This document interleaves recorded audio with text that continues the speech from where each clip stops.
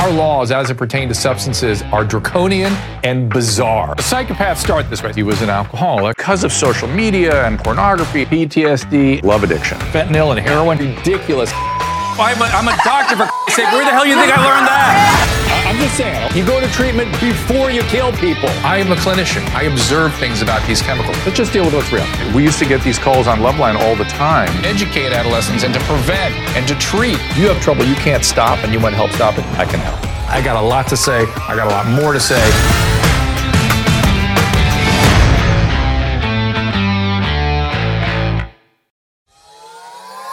Hey everybody, welcome to another Ask Dr. Drew. We are so grateful to be able to be here with you today. The phone number, of course, 984-2-Dr. Drew or 984-237-3739. Coming up, I have a bunch of special callers, people from my KBC radio world, where at the end of the month we will be parting company. No hard feelings at all. It's been 6 great years there, and so some of the people are going to go that I've had the pleasure to work with over the years, going to call in and say hello and goodbye. So we'll have that. Of course, we'll have your calls. In just a minute, I'll be introducing my guest. She has a lot to say as well. She has spent a lot of time talking about the explosion of mentally ill living on the streets of America's big cities. She also is a social scientist, writer, researcher, model, influencer. She has promoted the legalization of cannabis and MDMA for veterans.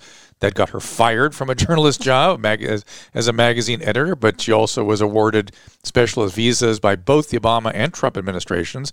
She is here to talk about that and more. I'll tell you about her more in just a second. I want to give a special shout out to Spore 2002. We really appreciate you having been the moderator of the Dr. Drew subreddit Spore. Thank you.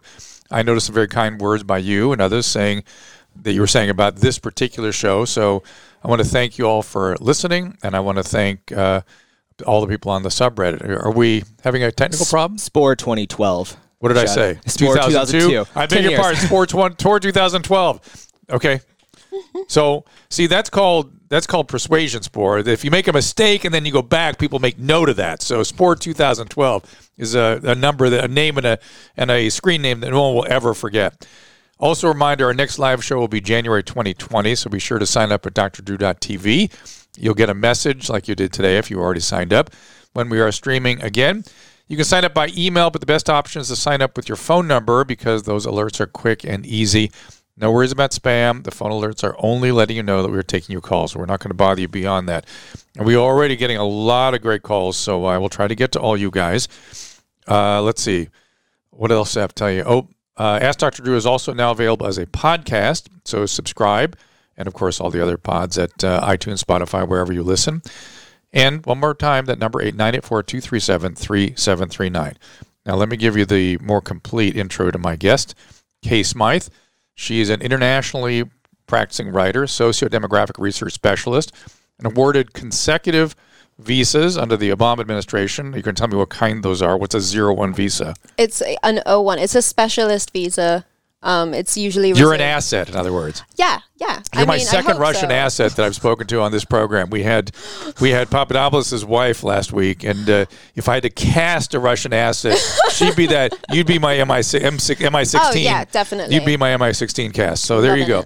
Kay is best known for tackling stigmatizing behaviors in human capital like cannabis, nudity, gangs. Her work has evolved into an amalgamation of policy-changing actions and data based on human behavior trend forecasts. That's why I want Kay here, and that's why I'm delighted to be able to to discuss this. So much is going on in our country that we pretend isn't. So one of the reasons you caught my attention is you tagged me on a Twitter feed where you were talking about homelessness. Mm-hmm. You wrote a little article about the holidays, right? Yeah, just how wonderful it is to come to Los Angeles and, go down to the beach and go swimming amongst the needles and, the plague and God knows what else. Right. Yeah, it's a wonderful place to be during the holidays with no policing either and the wildfires and, it's just great. It's awesome. And you've been here how long? Since 2015, I started coming out here to see if it was where I wanted to be, and then in 2016, I got my first visa. So you've been in the Southern California, Los Angeles area for 3 years, give or take, right? Yeah. And in those 3 years, you seem to have gained insight into what's going on here well beyond politicians that have lived there their whole life.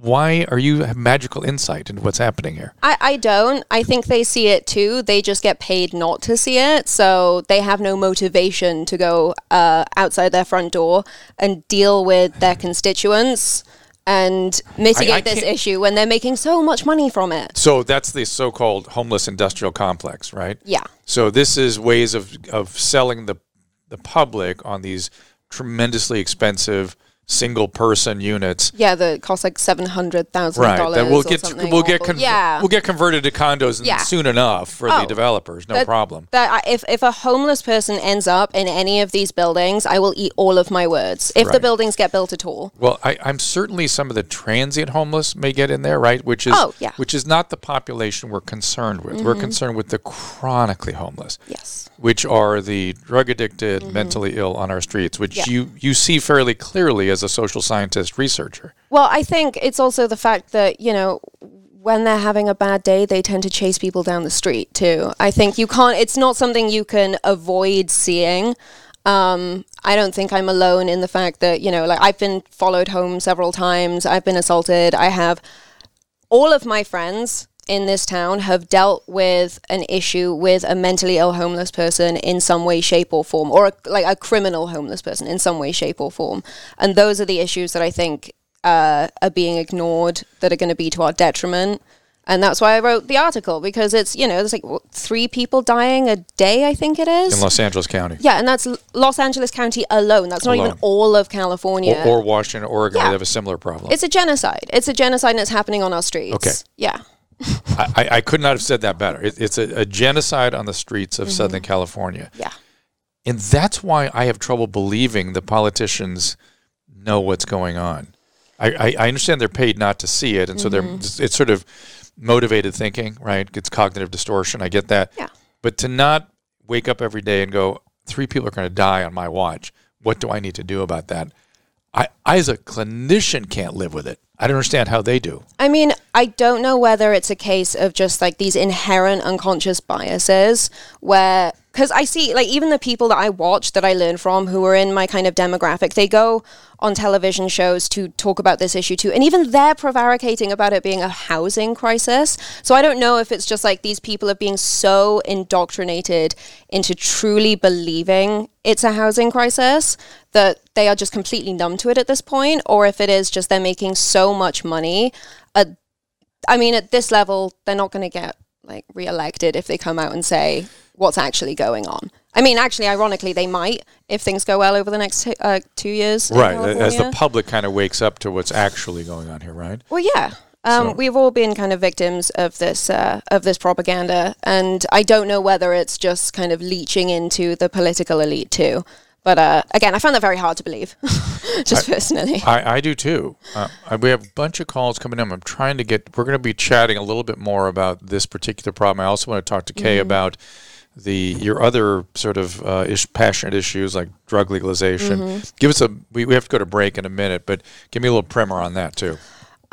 So despite the fact that I am for full decriminalization of all drugs, I'm actually for the full legalization of the whole bloody lot. It would be great if we just legalized all drugs, made it a legitimate industry. And I'm going to interrupt you and say, is that based on the idea that prohibition only fuels black market? Exactly. Does not really affect the individuals using it, affects a black market. Exactly. Okay. This is going to sound really cold and blunt, but people who are addicted to dangerous substances, that addiction is always going to exist. Right. It would be great if we could legalize all these drugs, use that tax revenue to set up harm prevention, interventions in general, set up decent education systems to teach people about the realities of drug and I kept use. saying that about cannabis, and here we are in California. We've legalized it, and I don't see any revenue coming to the help people with substance issues. It doesn't seem to.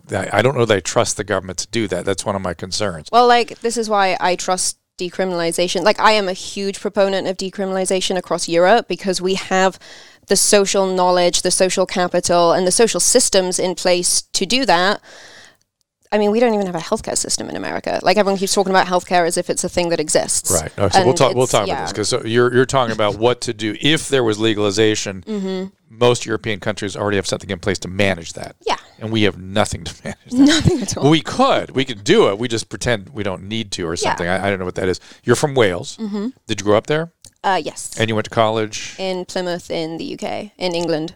And what was your training in? I did, my undergraduate degree was a geography degree. So I did an even split of human and physical geography because the idea was that there would be green jobs to go into after graduation.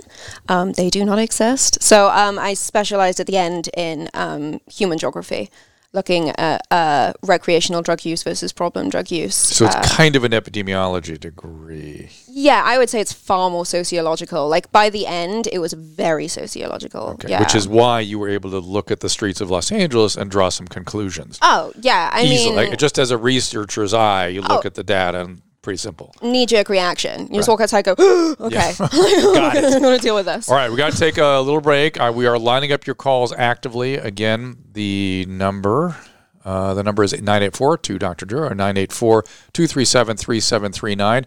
We will talk more to Kate. We will get your calls after this. The CBD industry is still pretty much the Wild West when it comes to claims and criticisms. The science is catching up with the industry. We will have clinical science soon enough, and there seems to be an overwhelmingly positive response these days to CBD's efficacy. We've all heard the reports, and luckily, our good friends at Social CBD are raising the industry testing standards. They like to say they are test-obsessed. Social CBD works closely with their suppliers and multiple third-party labs to ensure you are getting exactly the package that they say you are getting. High-quality CBD with 0.0 THC. And Social CBD wants you to be skeptical. That's why they put a QR and batch code on every package. This allows you to check all the test results for your product, not general testing, the product, the specific batch you bought. And while Social CBD broad-spectrum products are available in a range of formulations, each of which is clearly described so you can make an informed decision without all that hype and promises that sound too good to be true. To learn more, go to drdrew.com/socialcbd. That is my website, drdrew.com/SOCIALCBD. For a limited time, you can save 20% at checkout with the code Dr. Drew. Now let's get back to the show. Needles have increasingly become a part of everyday life. Proper disposal is both difficult and expensive.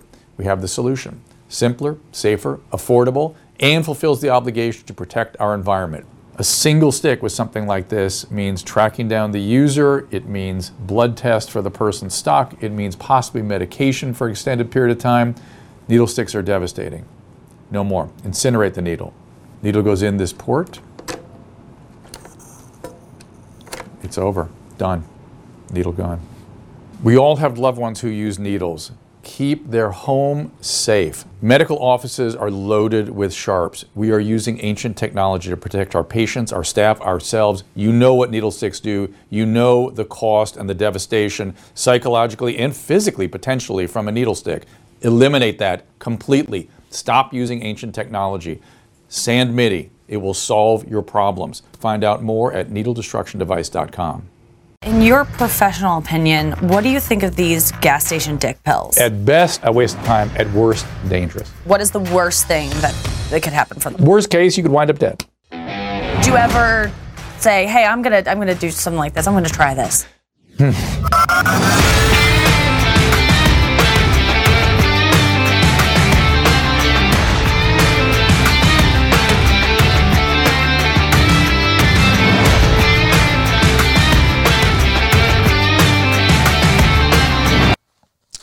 We are back with Kay Smythe, everybody, and we got a bunch of things kind of lined up for you guys. But Kay and I are still talking about the things she is passionate about. One of the things before we go on, that needle thing, that's actually something I'm actively involved with. I've always had a vision my whole career that needles, we should find some kind of technology that just eliminates needles as a problem, because I sort of cut my teeth taking care of AIDS patients and then drug addicts, and needles were always part of my problem. And that device I'm very excited about. So if you're cleaning up streets, if you are diabetic yourself, take a look at that thing. It makes needles not a biohazard and no possibility of a needle stick. So that's why I'm excited about that. What do you think about needle exchanges? So I have no problem in principle with needle exchanges, right? You're coming from the perspective of harm avoidance, harm reduction, right? Well, that's generally what I'm used to from yeah, Britain. right. And I have no in principle problem with any of that. And when it can save lives, I'm actively for it. The problem is, as an isolated policy, it's not right. You have to have a whole set of things around it to make it worthwhile. Now, in this country, we don't do needle exchanges. We do needle giveaways. You can come and you don't have to exchange. You don't have to bring anything back. We just give you needles. Well, that's like completely counterproductive to the whole Kay, point. yes. This is why I needed to invent a device like that, because we have carpets of needles in this city and in San Francisco, because we just do needle giveaways. Because, drug addicts, you can't expect them to bring their needles back. That's not the way to treat a drug addict. Yeah. The way to treat a drug addict is go, hey, I'll give you a needle. Get your ass back here with the needles I gave you. Yeah. And next time, maybe we'll have to do something else, or next time I'll have you arrested, or so. You have to motivate them. You have to really be tough to get because they're in the disease state. Yeah. Now, back to what you were saying about harm avoidance. You were saying that you think we should legalize everything, right? Yeah, I'm just getting my notes up here. Go ahead, get your notes, and I'll look at some more calls too, and I'll get to this call in just a second. Go ahead. Well, it's like, okay, so one of my biggest concerns about coming on today was like, I really didn't want to come across as, when you talk about drug decriminalization, and I'm going to say I'm not for it in America, that makes me sound like a fascist. But I'm only not for it in America because the way that makes the you sound like a policy socialist, has been, actually. Oh, really? Well, because then it's saying, my social welfare programs we have in Europe are superior. I mean, they are. Kind of I don't want to be like that guy. But I mean, I don't know how long they're going to be around. Like after the last election, don't know how long these things. You're talking about Boris Johnson's election. Okay, yes. Yeah. But again, like the way that, say, a country like Portugal has gone about dealing with drug decriminalization, they've had like a 60% reduction in diseases like AIDS, like rates, like I think there's one stat, like rates of children trying drugs at like age 16 is higher, but that's not a real stat. That's just because kids now feel comfortable admitting to the fact that they're going to try drugs at that age. Right, because there's not the same stigma and consequences. Yeah. So I'm blanking, help me out, you guys, on the guy's name. I'm going to my crack producer. He wrote a book about Portugal. I shared the podium with him with Governor Christie. You could look at that. You'll see his name in a second. Anyway, he was pointing at Portugal. Everyone always points at Portugal when you talk about drug legalization. And back when I was sharing the stage with this gentleman, you're going to find this in a second, Emily, I'm sure. What's his name? No. They forget to mention that every other country on earth, every other country on earth takes care of its sick people. We do not. We have decided that you are at your liberty to be sick until you die if you have a brain disease, unless it's dementia. Then we jump in. Yeah. So brain diseases that we cannot affect the course of, we jump all over. Yeah. But brain diseases that we can dramatically affect the course of, particularly if we intervene early, hey, they're at their liberty to do that, man. Yeah. We don't do that in this country. We let them have their schizophrenia until they devolve to the point that they're irretrievable. We let them have their drug addiction until they die. We have their bipolar disorder until they commit suicide. That's insane. No other country does that, right? Yeah, no other country. So in Portugal, when they legalized everything, they anticipated things like, if you wanted to do your heroin, we will give you that heroin and we'll watch you. We'll have nurses administer it. Yep. So harm avoidance, which I have no problem giving heroin addicts heroin. I don't. If people don't want recovery, and by the way, I've been very in favor of these alcoholic houses where people are allowed to go and drink as much as they want because they have behavior enhancement specialists there. So you can get them and talk to them and develop a rapport with them while you're letting them practice their disease. But if they practice their disease unchecked, what happens? You're not a clinician. What happens? They die. They die. And in this country, we let them die, period. That's just the way it goes. And that I cannot. Now, you should know, even though I'm going along with your hypothesis about all this, I'm not fully there with you because I don't know if you know, I worked in this field for like 30 years. And so I saw the benefits of having certain axes to wield. It really helps people get well. Yeah. It does. It really does. And if you take away all those motivating kinds of leverages, it's okay. I mean, if we just say that's what we're going to do, I'm not going to. It's better than this, what we're doing now, which is nothing. Yeah. I would prefer personally some sort of intermediate sort of something. And I agree. So the way that we're taught about drugs in the UK, I think, is a great example of how to teach people about drugs. It was the most, I don't know, what's the word I'm looking for? It was liberal in the sense that it was honest. So I actually had a drugs counselor come in and speak to my entire year group. And we had this every year from age, I think, 10 through 16. You get the same class every year. Do the same thing with comprehensive sex education, where we're taught, hey, if you're going to go out and say, use ecstasy, don't drink too much water when you go out because you can actually drown from doing that. So do you know what? When we go not drown, out, you get your brain swelling. Yeah, and you die. mean, You we don't were just drown, you told, die. we were told like we would drown. It's just like, oh my god, like that's terrifying. Yeah. And so we're taught about drugs in a way to almost respect them to the point of them only being appropriate when recreational. And then when people bridge into that problem drug use, it's immediately recognizable. Like out here, people seem to think that their opinion on what constitutes like problem versus recreational drug use dictates what it actually is. And it's a very personal opinion. Yeah, I know. As opposed to a clinical threshold. Yeah, I could talk about that all day. Johan Hari. Emily, you got it. Johan Hari is the guy I was thinking of. Okay. Who wrote a couple books. Maybe you can pull those out for me even. And he points at Portugal and some of his other.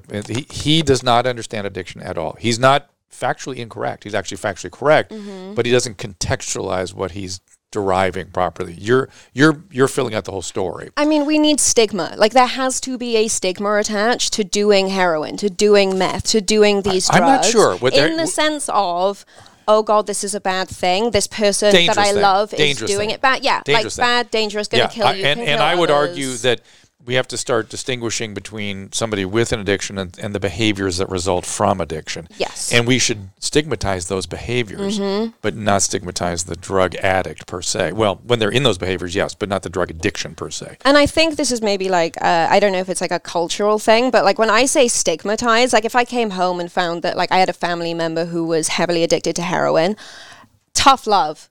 That's what it means for me. It's coming from a place of like, I love you unconditionally. I don't want you to die. We're not going to do this So anymore. I'm going to be mad at you until you fix yourself. And I agree there should be a certain amount of stick as much as there is carrot in that kind of treatment. Exactly. Yeah, that's what I mean. You need both. Here, let's go to, this is going to go to anxiety question. This is Alyssa. Thanks for calling in and thanks for signing up at drdrew.tv. What do you got? Uh-oh. Hey, I was listening. Sorry. I was listening to the Adam and Dr. Drew show, and Adam was talking about how you experienced anxiety once when you guys were about to go on stage, and he forced you to go back out on stage anyway. You kind of worked through it.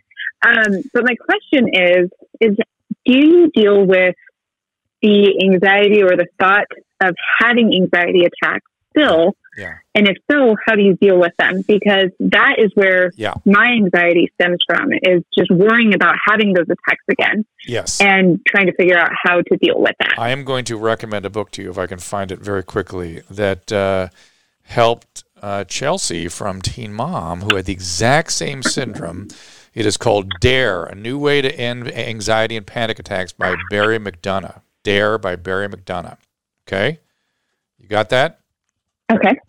And that's when I was having panic attacks for real, when I was like 19, 20, and I was having disabling panic attacks, and I was depressed, and I had horrible generalized anxiety. Then I was living in constant fear of them because they were just paralytic. I couldn't function with them. And so just, the way panic works, the fear of the panic feeds on itself sometimes. So it's panic about the panic that gets you really into a serious spiral. Yeah. Yeah, that's why that book. That's why that book Dare is very good. In the particular episode you're talking about with me and Adam, I had just had a fight with Jon Favreau on the air, like a huge fight, because he was. What was it about? It was on Loveline and MTV back in the day, and we were filming this episode, and a schizophrenic called in who was actively psychotic and really struggling, and Favreau goes, "Don't let anybody tell you to take those medications. That's all doctors trying to make money." And I went like, hold on. You're talking to a very, very sick person.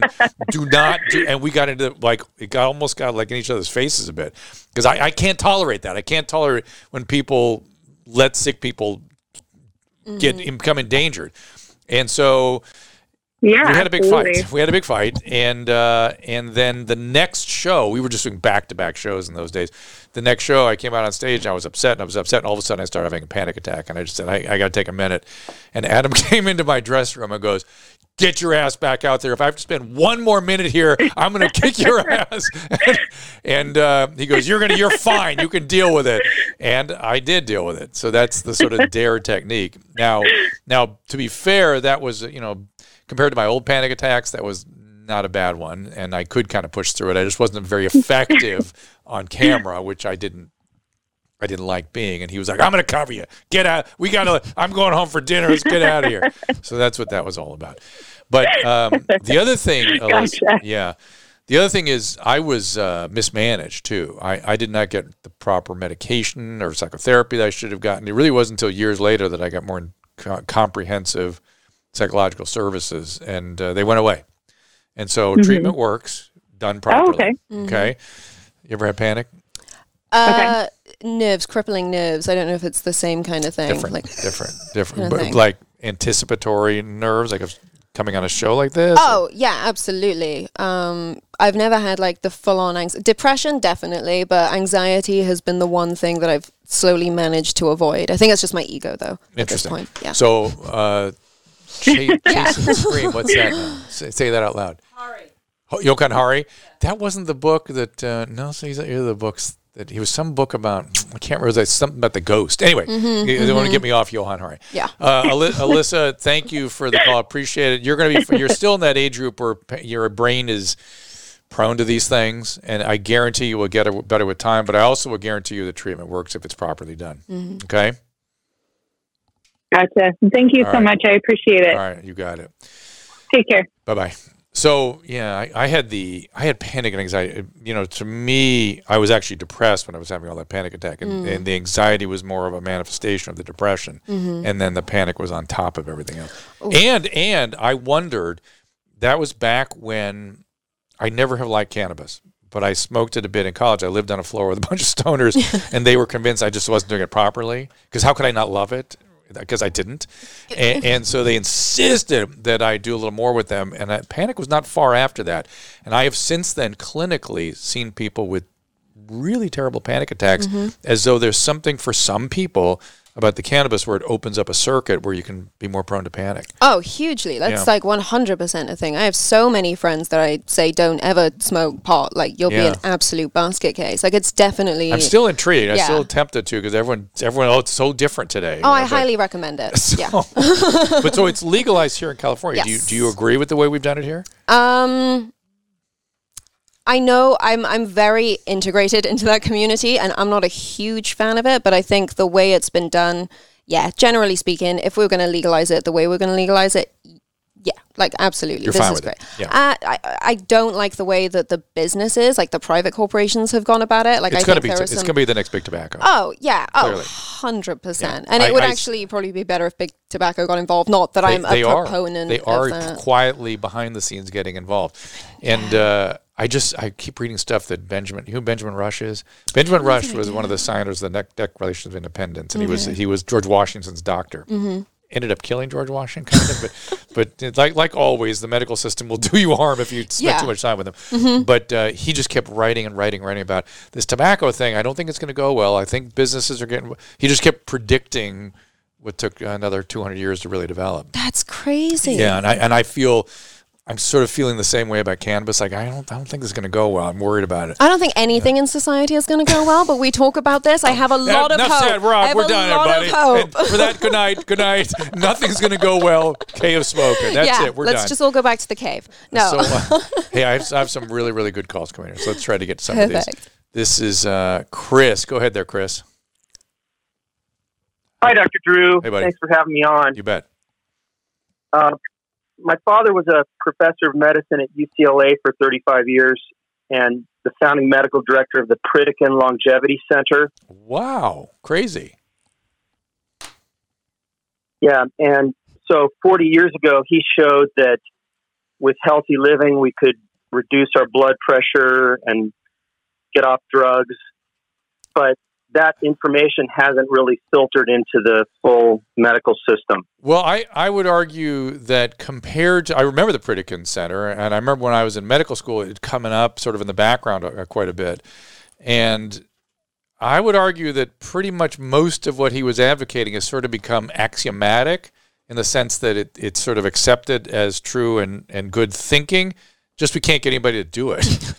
That's, I think, the sort of zone we're in now. Do you disagree? Well, I've been working with him for 20 years, and so I figured out that, well, Hans Selye said symptoms of stress are fatigue, and so people who are tired don't want to exercise. And bad news stress turns off happy chemicals in our brains, and then we don't enjoy exercise. And we turn to junk food, nicotine, alcohol, and illegal drugs to turn happy chemicals back on. I like the construct. I would argue it's even more complicated. And your question here, I think, dovetails into what I'm thinking a little bit, which is that our childhood experiences are coming to bear on our psycho-biological, emotional condition in the present. Definitely. Yeah, well, you explored the same thing in your awesome book, Cracked, about traumatic experiences and addiction. Yep. But my more important question was the new California Surgeon General, Nadine Burke Harris, is on a mission to make healthcare trauma informed. And all for it. So I feel like that's all relevant. That's great. Addiction. Yeah, everything. Criminal justice, everything. Psychiatric. I have a flood of feelings about it. For sure, it's the right thing to do. I am delighted that finally, you got to know, Chris, that in the 90s, I was absorbing tons of criticism. There was even, believe it or not, a whole school of thought that said that adverse childhood experiences are overstated and really don't do anything to people in their adult life. So at least we've woken up from that slumber, right? Not only have we woken from that slumber, but now we're starting to talk about what to do about people that are traumatized. The idea of trauma-informed therapy or trauma-informed approach to everything, I totally agree with, but it's way more complicated than most of my peers understand. And to do it well takes a lot of experience and a lot of training, and we're just not doing that right now. So that's my discomfort with this orientation. If we're going to accept that it's true, which it is, we must arm ourselves accordingly, which we are not. Does that make sense? Well, that's where I'm working with. My father's now 85, and he's got severe dementia, and he's gone to. It's easy for me because I know his life history to connect it to his traumatic experiences. The dementia over the last 10 years. Be careful. Be careful. That's a jump. That's a jump. By the way, I used to work in a dementia hospital, and the first thing I noticed when I went in there was particularly the men. All the men had pictures of themselves by the bedside, and they were like admirals in the Navy and captains of industry and just crazy stuff they've been doing. And I started wondering, I thought, oh my gosh, stress has got to be the thing. It's got to be stress-inducing in dementia in these men. So I started interviewing their families, and to a person, they all said that this man had no stress. He loved his job, which confused me, but I found a common link amongst all of them. None of them slept. They all restricted their sleep. So I'm of the opinion that may be a bigger issue than the stress itself. Did your dad work excessively and not sleep? Oh, yeah. I agree. That's definitely a factor. So, when you're locked down, the brain gets a lot more blood. Yep. But Nadine Burke Harris, the new California Surgeon General, has repeatedly pointed out that a high ACEs score, adverse childhood experiences, is a factor in dementia.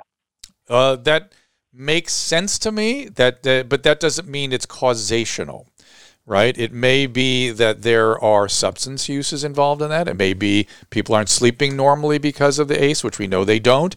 It may be other psychiatric conditions that are also associated with dementia. So again, be careful. This research needs to be parsed out very, very carefully. I appreciate your call, man. I got to keep moving on. I have no idea what you're pointing at, Miss Producer. Oh, she wants me to look at my text that she's sending me. This is the, let's see. Oh, I've got Travis on the line. Oh. Let's get Travis in here, why don't we? How do I get him on my thing here? Okay, hold on. This is going to take a little doing because there's about 40 things on my screen. Hold on. He's already in? Travis, are you there? Travis? I'm here, Dr. Drew. Can you hear me? I got you, man. How are you? Oh, doing well. How are you doing? We are good. We're here with... way? Okay, get yes. Way. Don't let Travis block take your my face. spotlight again. Do you guys know each other? Yeah. Okay. I like Travis. I think he's brilliant mind. Travis, you are part of the Venice Neighborhood Council. You had a recent poll on the mayor's leadership. Tell us about that. No? I'm actually not on the neighborhood council. I'm one of Venice residents that are in a group called Venice United. But that's right, though. The VNC did a poll, and basically what came of it was that I think it was like the vast majority of people, like 85% or 90%, were either dissatisfied with Mike Bonin, and Mayor Garcetti, or extremely dissatisfied with Mike Bonin or Mayor Garcetti. And was the primary reason the homeless crisis? Yeah, I mean, the primary reason is the crime and the transients and vagrants here that are kind of under the guise of homelessness, that are living in encampments and breaking into people's homes and assaulting people and doing drugs out in the open. Do you live in Venice? I had to move from Venice because it had become such a crisis. Yeah. I mean, I'm not going to pay like $2,000 for a glorified room when I can't walk to the shop in the middle of the day. Yeah. Yeah. But I'm hearing the frustration in Travis's and the characterization of his, what the other side calls his unhoused neighbors. I just call the sick people on the streets that are dying. Yeah. Is that eventually you're going to see horrible behaviors. That's the nature of these conditions. Yeah. And then eventually, if we don't be if let's say horrible infectious disease break out, which is inevitable also, you're going to start to see, my fear is sort of vigilantism. I mean, I hear Travis is on his last thread here. What is the community doing? Well, you want to answer? Well, Kay. we see it all the time. Like if you go on the kind of localized next door app, people will post, what are we going to personally do to deal with this issue, trying to instigate the police this can't do anything. Did I say vag? I meant vigilante. Vigilantism. She's from Wales, everybody. I mean, if it was a group of women, I think that's what I'm going to call my group now. Vigilante. If it ever comes to that. Fourth wave feminist movement. But what Maybe Travis... it's fifth wave. Yeah. Oh, God. What Travis really touches on, though, is the lack of common sense that went into the decision-making behind these policies that perpetuate these issues. Yeah. Let's decriminalize drugs because it's going to be better for a handful of demographics throughout California. Well, but to be fair, let me defend that decision. They also, at this stage, they're going to end up in prison. Yeah. But just because they're drug addicts, they don't belong in prison. No, they don't. Right. So we agree on that. Yeah, no, so absolutely. Taking them out of prison is a good thing.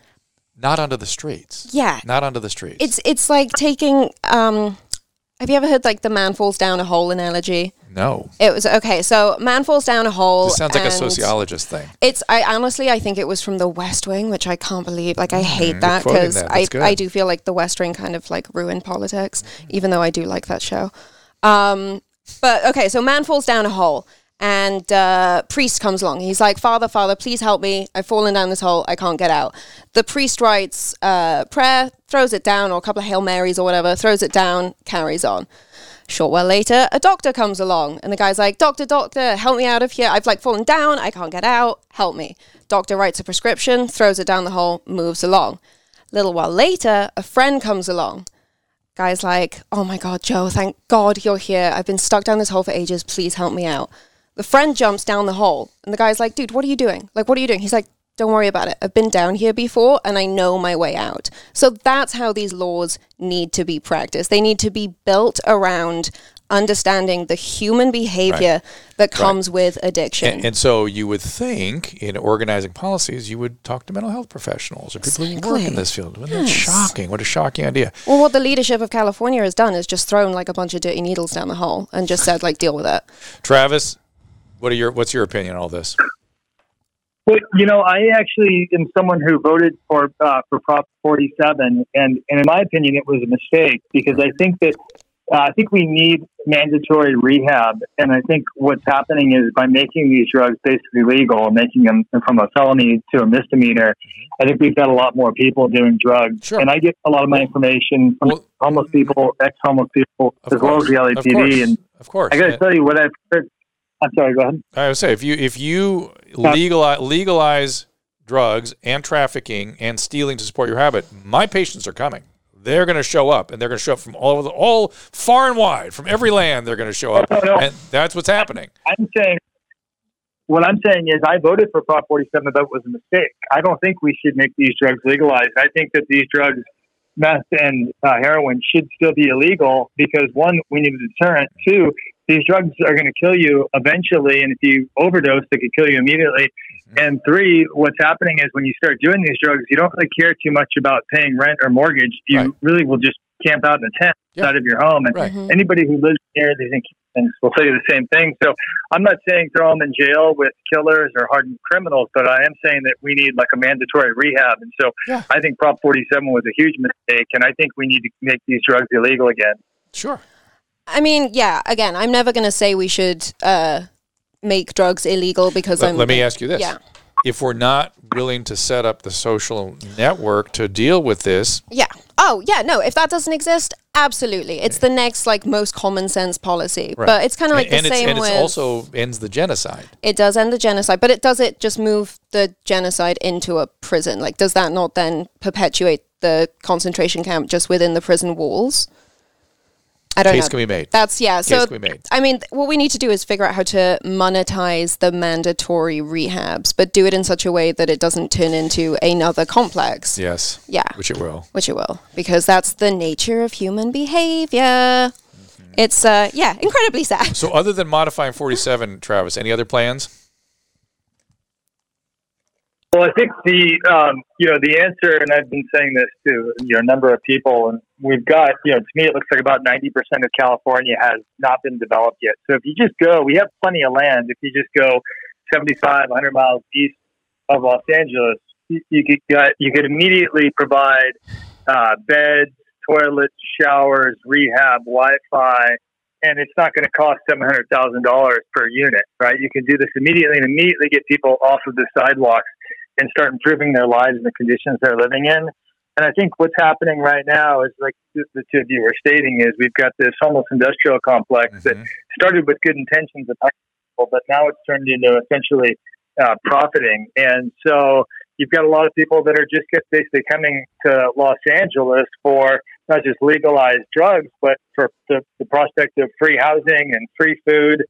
And the problem, is just getting worse. And if you talk to, you look at what the mayor and Bonner are saying, and, the party line is that every day 150 people fall into homelessness. Well, I think at least in Venice, you got 150, or it looks to me like you just have more transients coming to Los Angeles. And so as lawmakers, there's a reason it's not allowed. There's a lot of reasons it's not allowed. You're not allowed to sleep on the sidewalks. For one thing, it's just unsanitary conditions. But the other thing is we're basically collecting, masses of people coming to Los Angeles for free sidewalk camping, free services, the promise of housing, and essentially lawlessness. Mm-hmm. And I think that's this is happening from across the country. People are seeing Los Angeles, they're seeing San Francisco, Seattle as these, again, just free living. People will come here. Yeah. You can do drugs. Yeah, to come and hang out. Live at the beach, free. It's they're just moving their lifestyles from other states. When you eliminate property laws and you eliminate drug laws and you let anything go, my patients come. My patients are going to show up.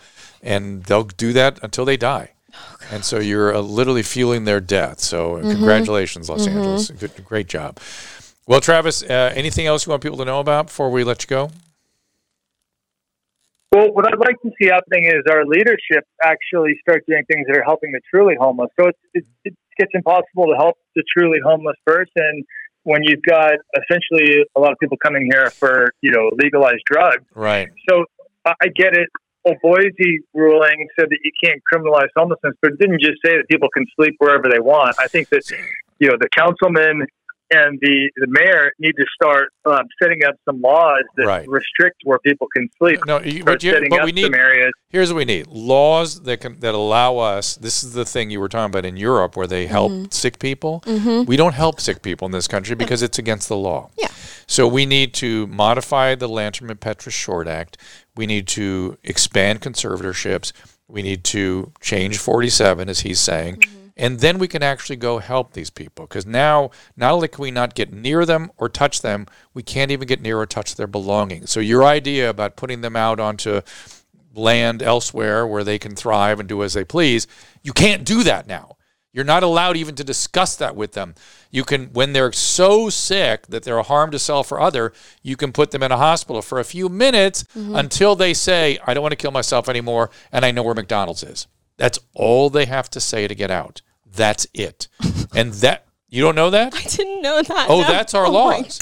That's why, it's called the Lantern and Petrus Short Act. We went overnight in 1972 from the criteria that every other country in the world uses for the most part, which is need for care, right? Needs care. Sick, needs care. Yeah. We went from that to harm to self or other. And harm to self or other became more and more and more narrowly examined. There's also a vague term called gravely disabled that you can't get to stick to anybody. All they have to say is, I have a tent and I know where McDonald's is. Then you and I have a plan. And I don't want to kill myself. I don't want to kill somebody else. That's it. They're out the moment they say that. That's literally a get out of jail free card. It's they could be saying, I am Jesus. I'm hearing voices. But I know where McDonald's is. I have a tent, and and I don't want to take my medication. Who are you to say? Who are you to say, Kay? How dare you? I am so glad that my copy of American Psychosis hasn't shown up yet, because I would be apoplectic on this show. I may give you my copy, and then you can send it back to me, because that's what I recommend that book to everybody, called American Psychosis. That's very much about how we got here, which is a whole other story. Travis, thank you. Good luck with everything, and let us know how we can help. Okay. Thank you. Appreciate having me on. Thanks for calling in. Bye, Trav. You got it. How do you know Travis? Good, from the Venice community? Everyone on the West Side knows Travis. Yeah, it's just one of those things. And I mean, it's Travis. He's just, how can you not? That's so funny. Okay, here's an interesting call, and I like Irene's perspective on this, and I think she is absolutely correct. Irene, how are you? Hello, Dr. Drew. Hi, Irene. What's going on? I wanted to talk to you about your thoughts on addressing the lack of continuity of care between inpatient and outpatient. And I was just listening to you right now, and it just hit the spot about you talking about the fact that if you say you're okay, and you know what I mean, and then you're just out, and then you're left to kind of fend for yourself for outpatient services. Yeah. Yeah, and sorry, I'm getting emotional. Is this you or somebody you or somebody you love was left out?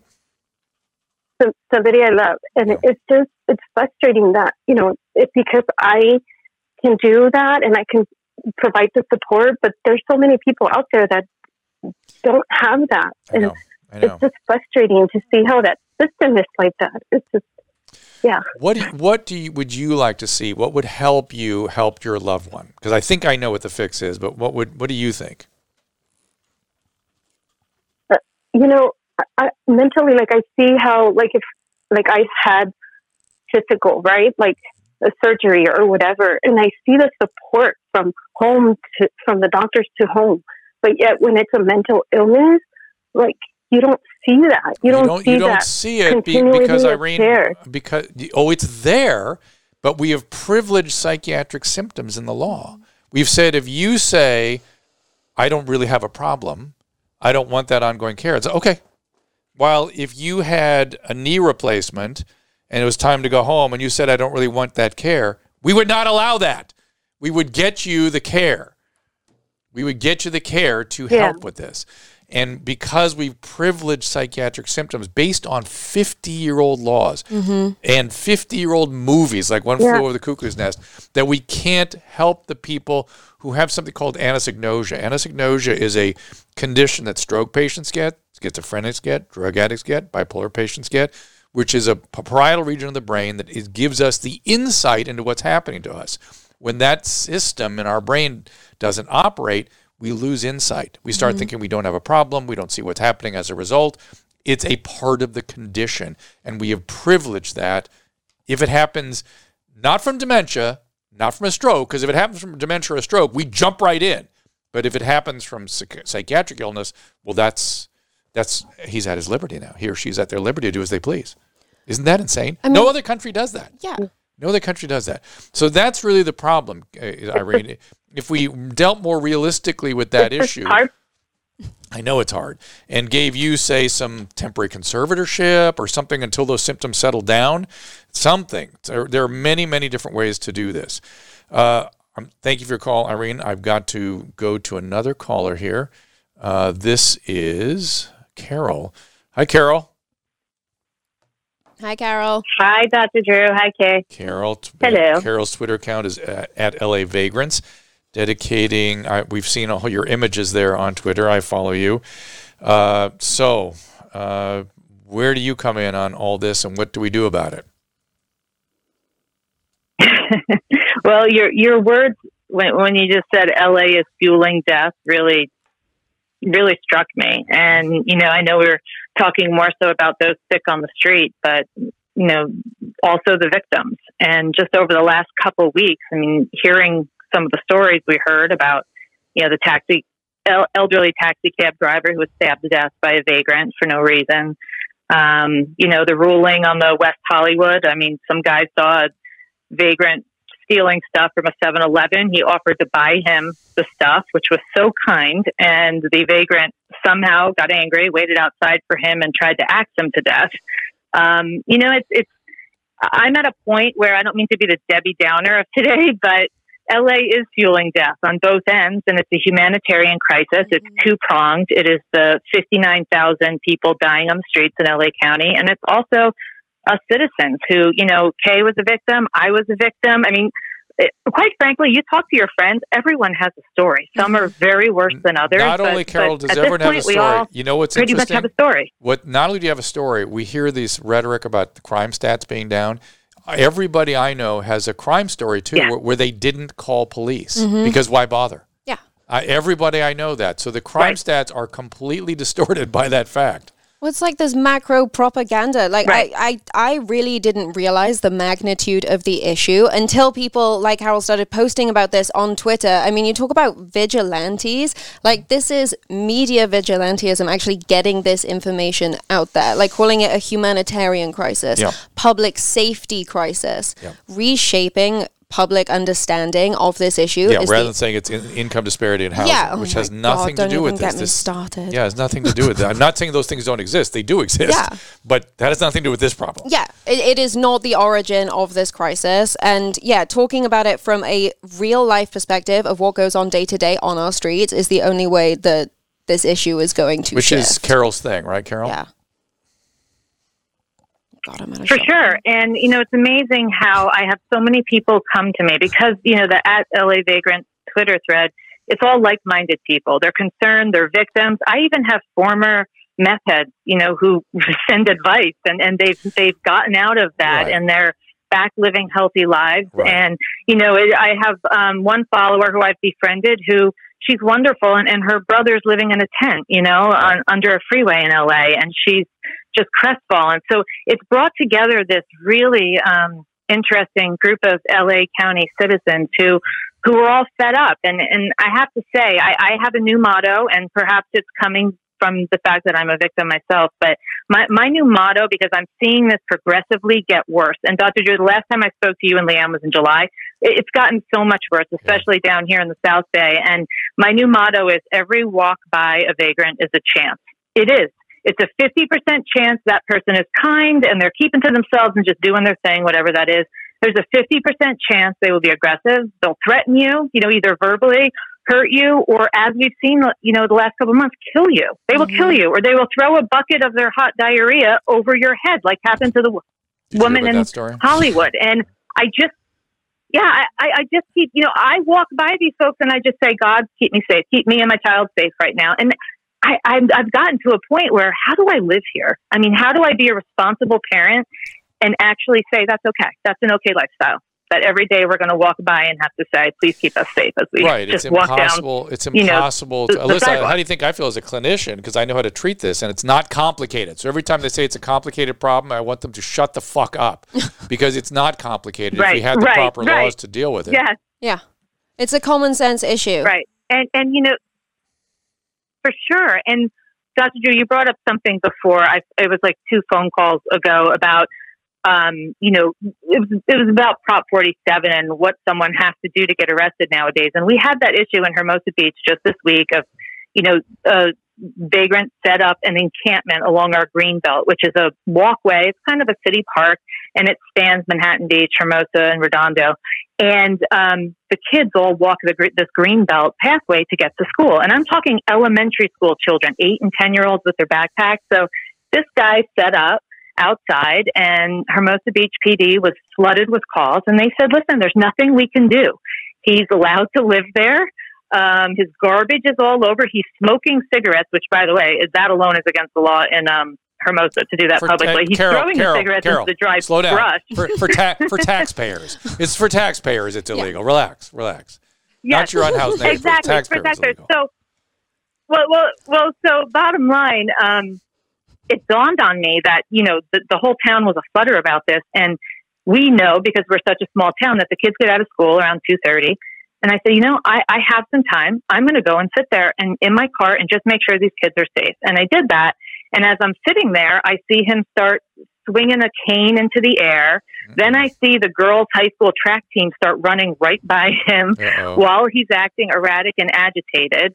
So I called the Hermosa police. He also pulled down his pants at one point. He didn't do anything crazy, but he did pull them down. Of course. And so I called the Hermosa police. I said, enough is enough. I said, the children are getting out of school. They are walking by him. Why am I the only one sitting here making sure they're safe? And they said, we don't have the resources and we can't do anything. Right. And I said, a police officer should at least be here. But if they were there, they would just be standing. They wouldn't be able to do anything. They are prevented from doing their job. But just well, it gets better. Don't worry. But for the hour that those kids are getting out of school, there should have been someone there. I don't know. I don't disagree with you. Maybe it was could be an official from the school. Yeah, the fact that I don't even have a kid in school and I'm sitting there making sure other people's kids are safe. So as I'm sitting there, so I called the Hermosa police. I kind of lost my mind. So when I saw him pull down his pants, I got really upset as the kids are walking by. And then sure enough, one officer showed up, and a second, and a third. And it took about 5 minutes before he was shouting into the air that he's going to kill somebody dead. And to your point, that is when he was finally taken down and taken in. But I promise you, if you got to the hospital, Carol, I got to run. Thank you so much for joining us, though. I really appreciate it. Appreciate the call. But I will guarantee you that if he got to the hospital and said, I was just kidding, does not put on the hold. Taken off the hold immediately. This is the deal. What is the thinking behind this? Is it supposed to be some kind of like, I was about to say some kind of liberty. Who are you to say? I just have 30 years of experience, and I know what can help this guy not die and get better and even return to a productive life potentially. Who am I? Who am I to say? No, he knows better. Hey, special guest coming on the line, the one, the only, Jillian Barbary. Jillian? Oh no, I pushed the wrong button. Hold on. Hang on, Jillian, I pushed the wrong button. This is when I'm supposed There you are, I pushed the wrong button. How are you? You're always pushing my buttons. I'm great, Dr. Drew. How are you guys? Hi, Kay.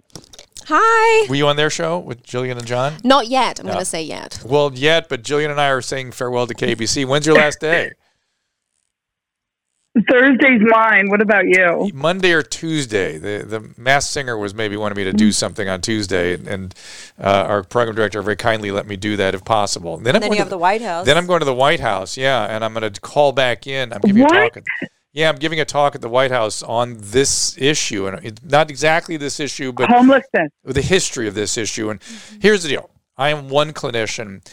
When I arrived at Los Encinas Hospital in 1985, it was like a museum of psychiatry. I was doing just medical services then, and a lot of the patients there were left over from psychiatry for the last 30 years, and it was not pretty what psychiatrists had done. The excesses of the previous 30 years were uncanny, frankly.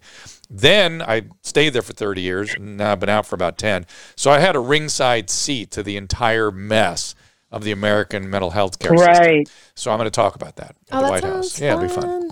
And it really goes hand in hand with, and I should ask you this, it's more of a question, with job loss and drug abuse and, people being put out on the streets. I don't understand why we don't have here in America. When I was growing up in Canada, they had facilities.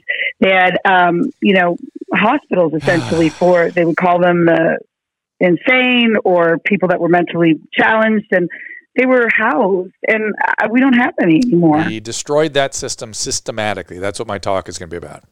How we destroyed that, why we destroyed that. Kay's going to read about that in a book called American Psychosis. That's what that book is about. And we've been talking about it here for the last hour or so, too. We're getting lots of opinions about it. But, Jillian, tell me more. So you're going to end your show on this week, and where can we find you? Thursday, yes. What are you doing? Where can we find you? Okay, so I'm doing a podcast, of course, and we just shot or taped our first one, and I don't see exactly, life stuff from marriage to divorce and adoption and addiction and sex and menopause and cancer. It's just going to be life stuff. And so I have a lot of, just like you do, revolving guests and co-hosts, and it's just going to be I need to be a guest. I need to be a guest on your show. Yes? Oh my gosh, are you kidding? Okay. Absolutely, you have to be. Are you, the whole change and transition at KBC happened essentially, I know they've done a few articles, and I said, this is sort of the way, and you and I have been talking behind the scenes a little bit, like stuff happens like this all the time where they decide to syndicate, it's cheaper for them, and it is what it is, it was a great run, and I love everybody there. But, they've completely changed the format. They did keep my co-host, though. That John will be doing, I think, noon to 3 now. Hey, your slot. Yeah, I've been through so many radio things like this. We used to be, Adam and I used to be syndicated on a very famous alternative station in Washington, D.C. called WHFS. And they would have a concert every year where they filled RFK Stadium. It was hugely popular. It was one of our big affiliates.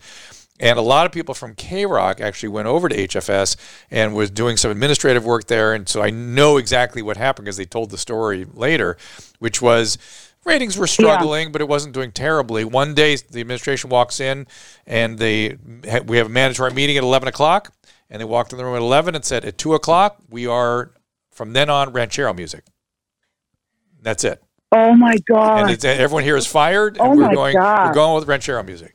And that's radio. That's how you flip formats, you flip ideas, and that's how radio works. That's how it goes. Wow, there's some just insane decision making in this country. I'm just sat here what? Why?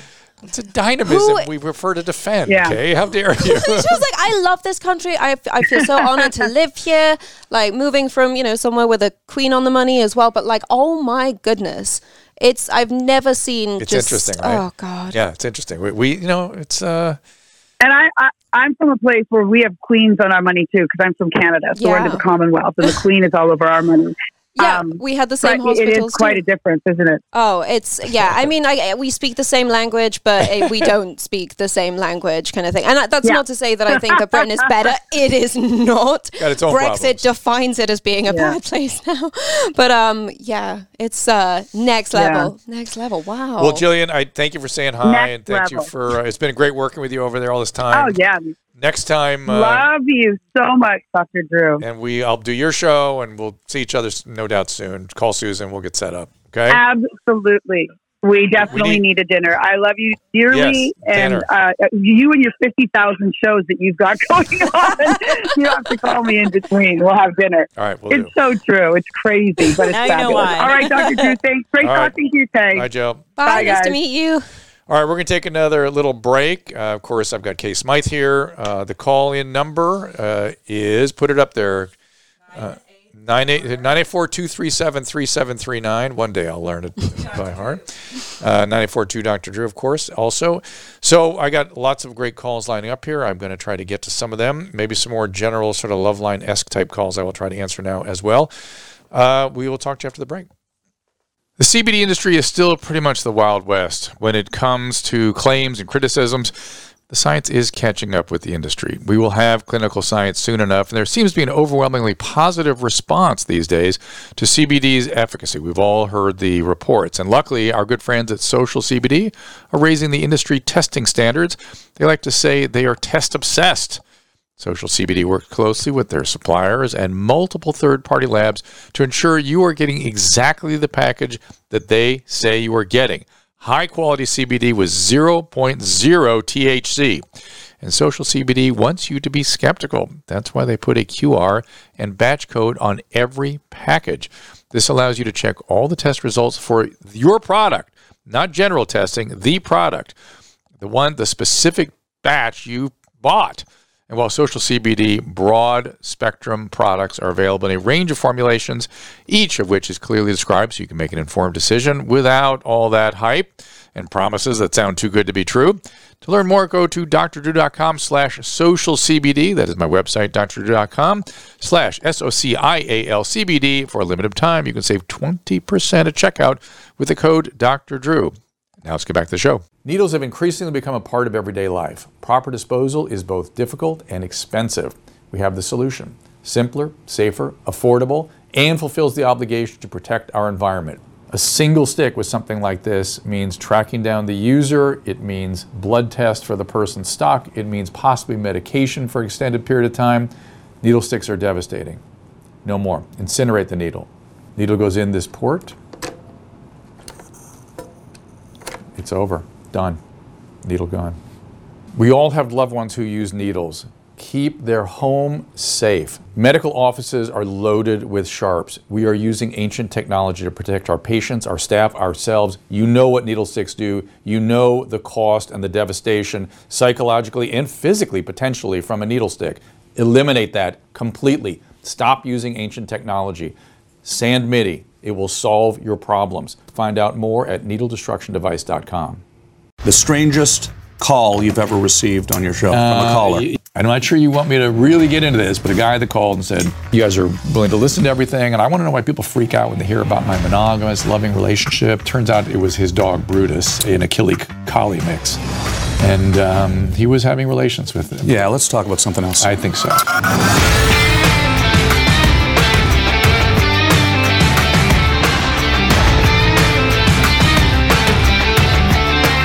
So, welcome back, everybody. Great Tom Green is going to be on Dr. Drew After Dark coming up. They'll be a few weeks down the road. I think I'm talking to him tomorrow. And we are taking your calls, as I said. We've got a few more visitors from the old KBC show that is going to end this week, and just people that have been part of that show since the beginning. Let's get some calls here. This is Dale. Hey, Dale. Hi, Dr. Drew. How are you? I'm good. How are you? Good, thanks. Good. I wanted to. I used to listen you broke. to Loveline when I first got clean, and I wanted to thank you for saying something that was really a piece of my puzzle. Can you hear me? Okay. I hear you now. A piece of your puzzle, which was what? Good. Okay. You said. I've heard a lot of people say, I'm really glad I didn't use last night. But you've never heard anyone say, I'm glad I did use less. So it resonated with me that night, and it resonates with me to this moment. And thank you, buddy. You privilege. Made a difference in to my me, life. I love stories like that because it's... Thank you, Dale. I love stories like that because it is so indicative of the magic of recovery. Recovery is really, from addiction, happens because of other human beings. Yeah. I mean, people talk about spiritual moments coming in, but I really believe that it's all initiated interpersonally. And we all carry different pieces, as you said, of the puzzle. Our personality connects with them in certain ways. It's why we build teams when we treat addiction, because you never know who's going to be the one that gives them that little piece that they need to find the motivation and so the spiritual material can get in. Well, this is why it's so great that you're doing millions of different shows. So there are millions of different millions ways of opportunities. Just like to perpetuate this work. I mean, you've been doing this for so long now, and does that happen on a regular basis? People contact you to say thank you. Oh, yes, but I look at it as, it is marvelous, but I look at it as not me, it's them. I'm just sort of available. Although I must say that in recent, probably years, maybe certainly months, I'm realizing that there's not a lot of physicians with the kind of experience I've had in medicine and psychiatry.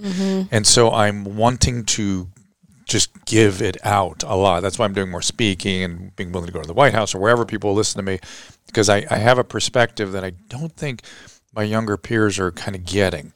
I've just noticed that. They kind of have it. Like we talked earlier about the California Attorney General that wants to talk about trauma-informed care. She's right. It's absolutely true.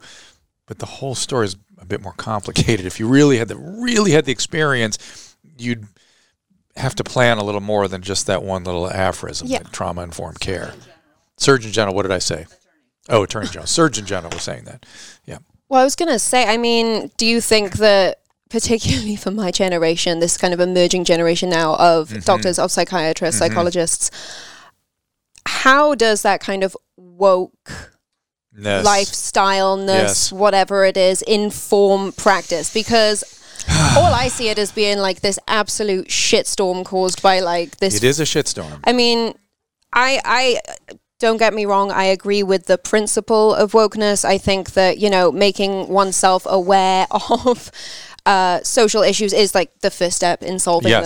Yes. But the way that we've been educated in this country and in Europe and in most developed countries under this kind of like constructivist idea that we are self-teach, that it's funny you call it constructivist. We call it post-structuralist, post-modernist. Yeah, it's kind of like, I guess it's like all stemmed from what constructivism learning theory, this kind of idea that we decide what's factual to us based on our experience. Yes, that's a mistake. Even though that's what defines a freaking opinion. Right.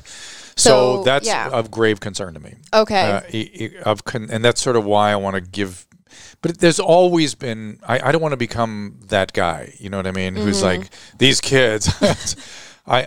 There's always a difference in the generational experiences and training. Yeah. I remember when I was a young physician, the guys the mostly men that were ahead of me were very concerned about us for different reasons. And what were those reasons for your generation? They were more paternalistic, and we were very concerned about paternalism and wanted patient participation. It wasn't a bad thing. What we did was a good thing. And they were interested in control and things that we were giving up readily, and ended up being mostly a good thing. Not entirely. A lot of the stuff we're talking about today is because we went too far with all that, right? So it's always a pendulum swing. My biggest concern about exactly what you're raising, and I don't know if I should be concerned or not, is that the actual training is being forsaken for these priorities. You know what I'm saying? I do. Yeah. And so these priorities become the training, and the depths of what need to be carried out to really create experts is sort of being obviated or really obfuscated a little bit by these other priorities. Yeah. Now, that may be totally unfounded, but I think I'm seeing a little bit of that. I mean, the reason that I'm an expert in this field is because I ghost wrote other people's doctoral dissertations on this subject matter. So when it's me and I don't even know how many other people are ghostwriters. I mean, it's a pretty... So you've seen the thinking. You've seen the opinions that are out there. Well, it's more the kind... Again, it kind of goes into this practice of, oh my God, these doctors who are administering this care should probably be knowledgeable enough to write their own dissertations. Right. So that's like the first concern. Yes. And then the second concern is obviously, I spend all day, every day looking at this data, and then I have yet to see any of it in practice in 5 years of doing this work, which means that the stuff I was writing when I started is now technically Old. irrelevant, Yeah. cannot be applied. So we're having to redo the data all over again. And yeah, I mean...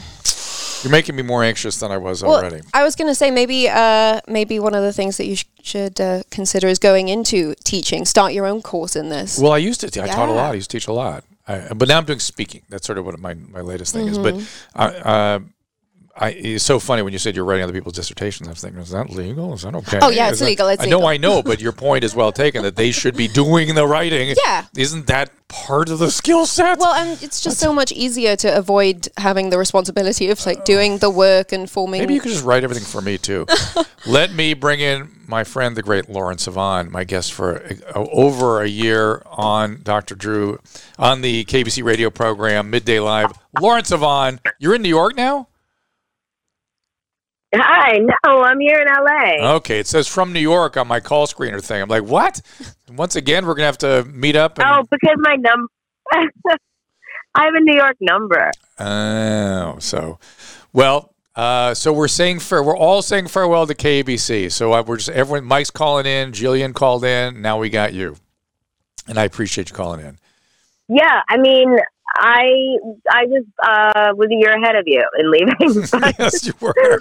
But the greatest part about KBC was that I got to work with you. I mean, that was the treat in all of it. You know what, Lauren? Do you mind if people don't know your relation to the whole Me Too thing? Would you mind? Do you mind? I know you have to do it all the time, but do you mind sketching it a little bit? Because to me, by the way, I felt like I was sitting next to the person who said Me Too. And it was a privilege and really interesting watching you. Well, no, but listen, I know the consequences you've had, and I know it's been a really interesting challenge dealing with all that. Do you mind sketching that a little bit? Yeah, that's true. That's true.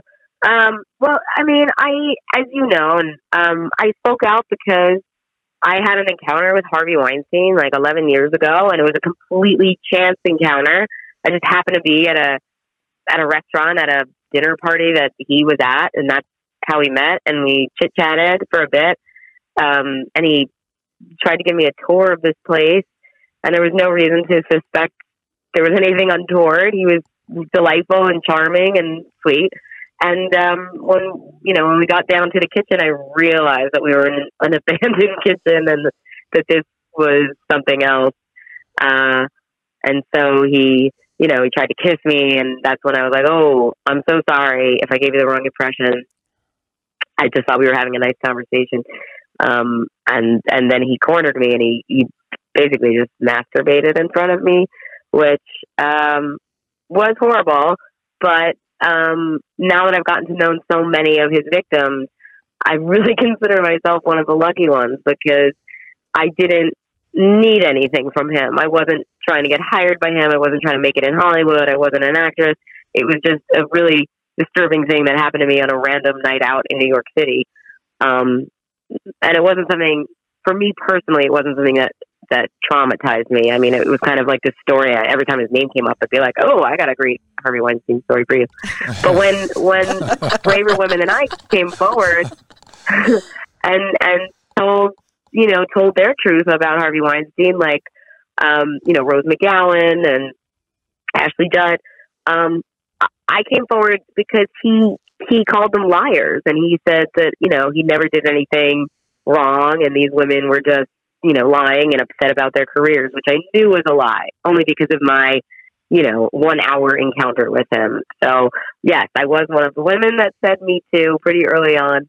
After that story was published, I feel like you were the first, and then you did the thing that disturbs me almost more than anything else about these encounters, not just with him, but what women do when they're the object of victimization. They blame themselves. Yes. What did I do? They take a big old inventory about what I did to get myself in that position, and you did that. And I've spoken to so many of the other victims. By the way, there's like 90 women that came forward, so there's a lot of us. And we all did the same thing. We all said, how could I be so stupid? How did I fall into this trap? What kind of signs was I giving off to him that he got the wrong impression? Whereas, a lot of times we do that because we don't know how many others of us there are. You kind of think it's this solitary thing that happens to you. But had you known that no, you were absolutely lured into the place, that he wanted you. I think all of us would have had a better idea and probably would have blamed ourselves a lot less. Maybe less, but women, I just think for some reason that's the move. It's just an inventory. I've seen it over and over again. Biologically, I think we're kind of biologically circuited to be agreeable and to not rock the boat and to not make people feel uncomfortable. That's exactly true. So anytime that we feel conflict or we feel tension, we kind of want to relieve that tension. And so if we can put it on ourselves, we do. And part of it is that. And the other part is that society conditions us to be that way. Yes, what were you wearing when you got raped? And what did you say to him? I mean, there's a part of that blame too. Yes, and I would argue that one of my criticisms of fourth wave feminism is an unwillingness to look at some of these tendencies that may be whatever, they're just tendencies like you're describing, the agreeableness, and then saying, oh, that exists. Yeah. Let's help women fight against that. Yep. Let's move them away from that agreeableness in particular situations where they need to come to their own aid and not fall into this, oh, what did I do? Because what did I do? When women do that, I find it emotionally, it like hurts me. It's sad to see women do that. It's unnecessary. Trust me. Well, it hurts women too because they carry that around as guilt. Mm-hmm. And they carry it around as like, I got myself into that situation. That was somehow my fault. I brought it on myself. And so I want to keep it a secret because there's a component of shame that accompanies that as well.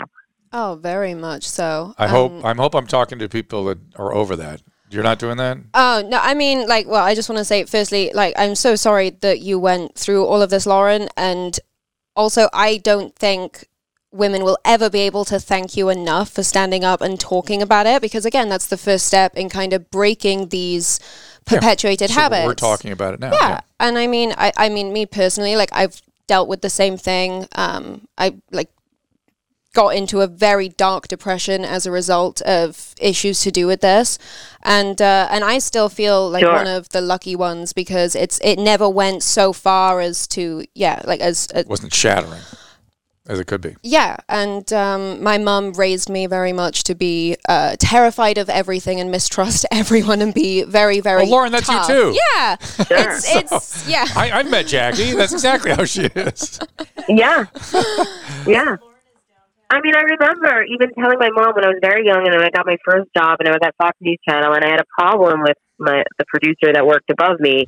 He was really just overly friendly, really, really inappropriate. And I was really young. I was probably 22. Mm-hmm. And I told my mom that he said these wildly inappropriate things. And her advice was keep your mouth shut. Oh. See if you can get moved on a different shift, but don't rock the boat. Don't be the girl that complains because it won't serve you. And unfortunately, she was right. I mean, that was the reality. It would not serve a woman to come forward because once you came forward and reported someone, guess what? You were the problem that had to be dealt with, not them. I hope we're changing. I hope that's changing. And I pray that things have changed now. Yeah. Yeah. You're downtown right now working with the homeless? Yes.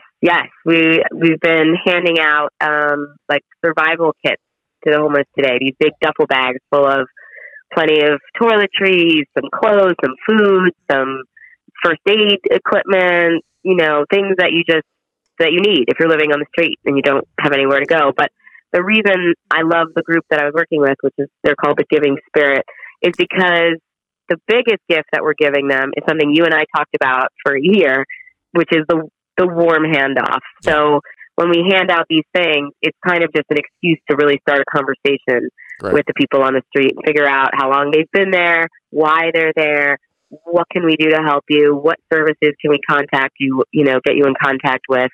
But it's a great way to actually approach these people because they're giving them something that they appreciate. That's great. So, a lot of times they are willing to talk to you. And a lot of times, honestly, they just want to talk. They just want to have some kind of human interaction and feel human. Yeah, I've started in New York particularly where there's a lot more sort of intimate contact, like on the trains and stuff. I've started just talking to them and and trying to motivate them in a better direction. Because most of them will cop to what's going on. Absolutely. And somebody going, hey, you're better than that. You can do better than that. Here's, what about this service, that service? Here's a phone number. And they kind of respond. There's so many things right now in this world have interpersonal solutions. Oh, yeah. And I think we, in particular in this country, do not emphasize that. So, but Lauren, it was a privilege to work with you, and I'll miss you on the air. It was a privilege to work with you, too. And well, I know that you're going to be on air everywhere. I mean, that was just one of your myriad of jobs. This has become a I know that I can find today. you if I need to hear. You can find me if you need me. And next year in Jerusalem. All right. Next year in Jerusalem. And Kate, lovely to meet you too. Thank you so much. You too. Thank Lauren, you. Talk soon. Talk soon. The great Lauren Sivan.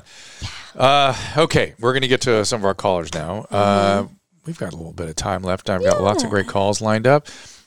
Anything that I've left off of your plate through all this? We've meandered through a lot of different interesting stuff today. I mean, we could talk for the next 6 hours, to be honest with you. This is great. Okay, good. This is all fantastic. Right. If you have anything else on your mind, bring it up. Okay, this is an interesting call that Tracy's got here for us. Tracy, what do you got? Hi. Hi, Tracy. Oh, hi. Hi. I'm a dog groomer, and I work in a salon with a girl who is homeless or basically living in her truck. I know she's mentally ill. I think she may be an addict, but I'm not sure 100%. The boss lady hired her to kind of help her get on her feet, and maybe help her get off the street. But she gets aggressive around payday and will come in on her days off and beg for money. And well, that's drug addiction. That's drug addiction. So around payday, it means that she's coming off the drugs. Sounds more kind of opiate-ish. So coming off the drugs, and the rest of the week she's trying to get her drug supply. So you can't put the cart ahead of the horse. Okay. You can't assume that giving somebody a place to live or a job is going to magically cure their mental illness. Yeah, it does not work like that. Right. So start talking to her very directly. Just start going, look, I've noticed that you seem uncomfortable. Are you on something? Are you coming off it? Have you gone to NA meetings? Have you thought about going to 12-step meetings?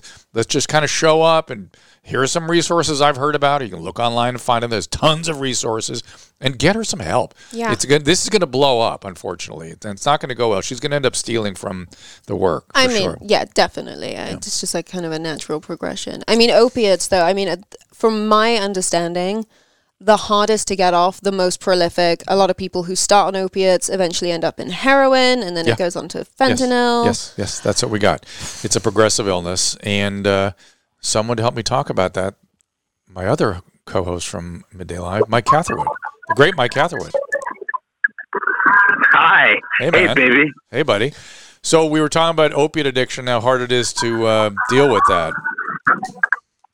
Can you hear me? Yeah, it's really... Can you hear me? I hear you. Better question. It sounds like you're at a...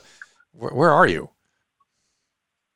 I'm at outdoor ice skating in Santa Monica. Okay. It's down the road from me. So, yeah, we were talking about opiates. I had to call. I had to break away from my daughter, the future Nancy Kerrigan, in order to make a call to your very special show. Thank you. We appreciate it. I hope Rudy's with you. I hope Rudy's with you, too. I might want to talk to him a little bit. What's that? I hope Rudy's with you, too. I might want to talk to him a little bit.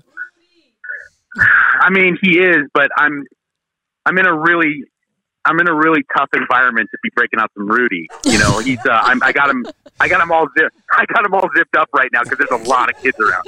But he knows how to mind his P's and Q's, doesn't he? He can behave himself. He's not that out of control. I'll see. I'm sure he can.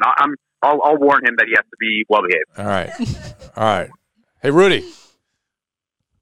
Yeah. You want to talk to him right now? I want to talk to him for a second. I'll get you in good time.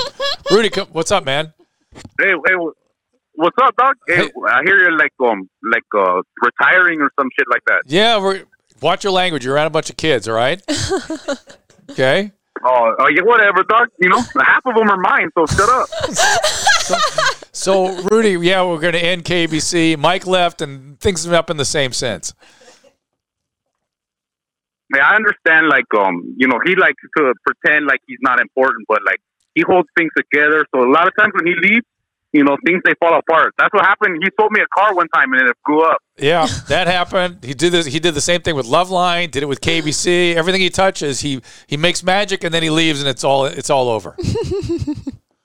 I feel like he's got like a long record of like leaving you high and dry. Like he left 2 radio shows to like just let you flail around in the wind or whatever. I know. We usually have a talk with that boy. But how are you? How are your kids? How's him up. How's sad girl? Oh, she's good, dog. She's recovering from the whole leg incident, the amputation. Right. Like she didn't get a good doctor, the surgeon to do it. So, it was we took her down to Mexico to get that amputation. Right. So there's they did it with like zippers and screwdrivers and stuff. How about her prosthetic leg? What's she working with now? Right now, it's leather. You know what I'm saying, Doc? We got it from my uncle's ranch in Juarez, Doc. It's the Panocha Grande. The Panocha Grande, and, yeah. It's pretty tight. It's got spurs on it, and That's cool. Some silver down the side of it, stuff, right? Like some Raider stuff. Raiders. Well, that's all the silver, right? Made like Raiders helmets. Yeah, but it's like a bedazzled, dog. Raider helmet, a bedazzler. So really, you're going to be going to Las Vegas? See some. They're going to have a fast train to Las Vegas. I thought of you when I heard of that. You're going to be going and seeing some Raiders games in Vegas. Yeah, but I ain't taking no train, fool. My friend's got a Chevy, a minivan, dog. Yeah. And I like to just take my time and blaze. Right. Maybe drop a little acid, fool. Okay. Because by the time I get to Pacoima, I'm by the time I'm by Coachella, dog, I'm out. Yeah, I get that. So back to Sad Girl. So his wife, Sad Girl, had a meth problem. Well, she didn't have a meth problem. She had a weight problem, and it made Rudy feel bad. So we started putting meth in her horchata, and she developed a. That's right. Like all her food too. All her food, the meth, and then what happened? Then, she lost 135 pounds, so I felt like I was, mission accomplished. You know what I'm saying, Doc? Mm-hmm. Dude, Munchausen by proxy will do that. She started to go a little crazy. Well, what was that? She was saying Munchausen by proxy. Don't worry, Rudy. That's a lot of words, dog. That's a lot of syllables. That's a little bit out of my pay scale, dog. You know what I'm saying? I know what you're saying, man. And so tell okay, what happened to when she got too much meth in the huevos?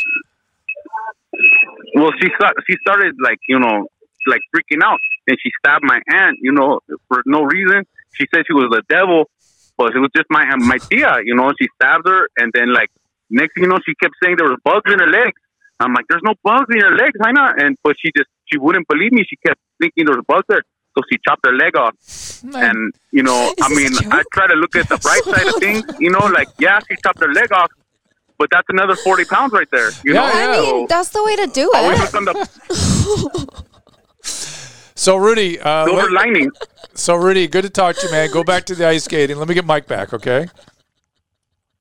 All right, folks. All right, man. Keep your head up, Doc. All right, buddy. Thanks. Hello? Yeah, Mike. Hello? So Rudy was in. He was good. Okay, cool. I'm glad he was well behaved. Yeah, I'm not well behaved, but he was in his routine form. Just he didn't go crazy on us. So you're ice skating with your daughter there in Santa Monica. What else is she into? You guys got another kid? I'd like to, but it's tough. It's really tough. I don't know. I mean, there's so many factors that make it really difficult. You can't decide one day to have a kid because my wife's an actress and she doesn't have a stable gig right now, and she's lucky enough to work a lot, but she doesn't have a contract job, so we don't know when she can be back. Right. And that that takes a lot of planning, and she's we're getting to an age where that might never happen again, but we're seriously exploring adoption.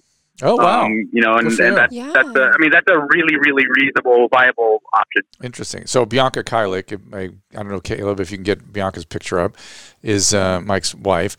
And Mike, so tell people where they can find you. What are you doing now? What are you up with? Tell us about Jason. What's going on? I'm doing the High and Dry podcast. with my man Jason Ellis and his beautiful wife Katie, and it's really starting to shape up to be something special. I mean, I knew getting together with Jason, we'd make an entertaining show. I never had one doubt in my mind that would be the case. But with Jason now really embracing his bisexuality and being a lot more open about his trauma, this show's become something of a real safe place for so many people out there. And it's really heartwarming to see a lot of the DMs and the tweets and the emails that I get. But man, the stuff Jason gets, it's really heartwarming to see, like, I'm a tough guy. I'm into moto. I'm into MMA, and I live in Oklahoma City. And I'm just so scared because I'm gay and I can't come out, and I never had anybody to look up to. And you're like such an inspiration to me, Jason. And stuff like that. Like I said, it accidentally shaped up to be something really kind of important and special. So hang on, Susan, isn't Jason the High and Dry podcast? Yeah, so Jason's coming up here in a couple of weeks, like January 5th. Why don't you either call in or show up for that, yeah? Oh, you set it up. Okay, forget Absolutely. it. But at least call in. All right. But listen, man, and how do they find that show? It's called High and Dry, spelled normally, and it's available everywhere podcasts are available. And also, I'm at Mike Catherwood on every outlet there is, but also at Kulo Breaker if you want to follow your boy Rudy, because he's tweeting and Instagramming a lot of high quality stuff. At Kulo Breaker, okay. At Kulo Breaker. All right, man. Talk to you soon. All right, buddy. Yeah. Thanks for calling. All right. Love you. Bye. All right. Bye. Bye, Mike. So, yeah, Rudy is one of my favorites. I was about to say, I need to spend like weekends with him, just being in his presence. Weekends with Rudy? Just hide under the table and watch. Rudy is a rich tapestry of Los Angeles culture.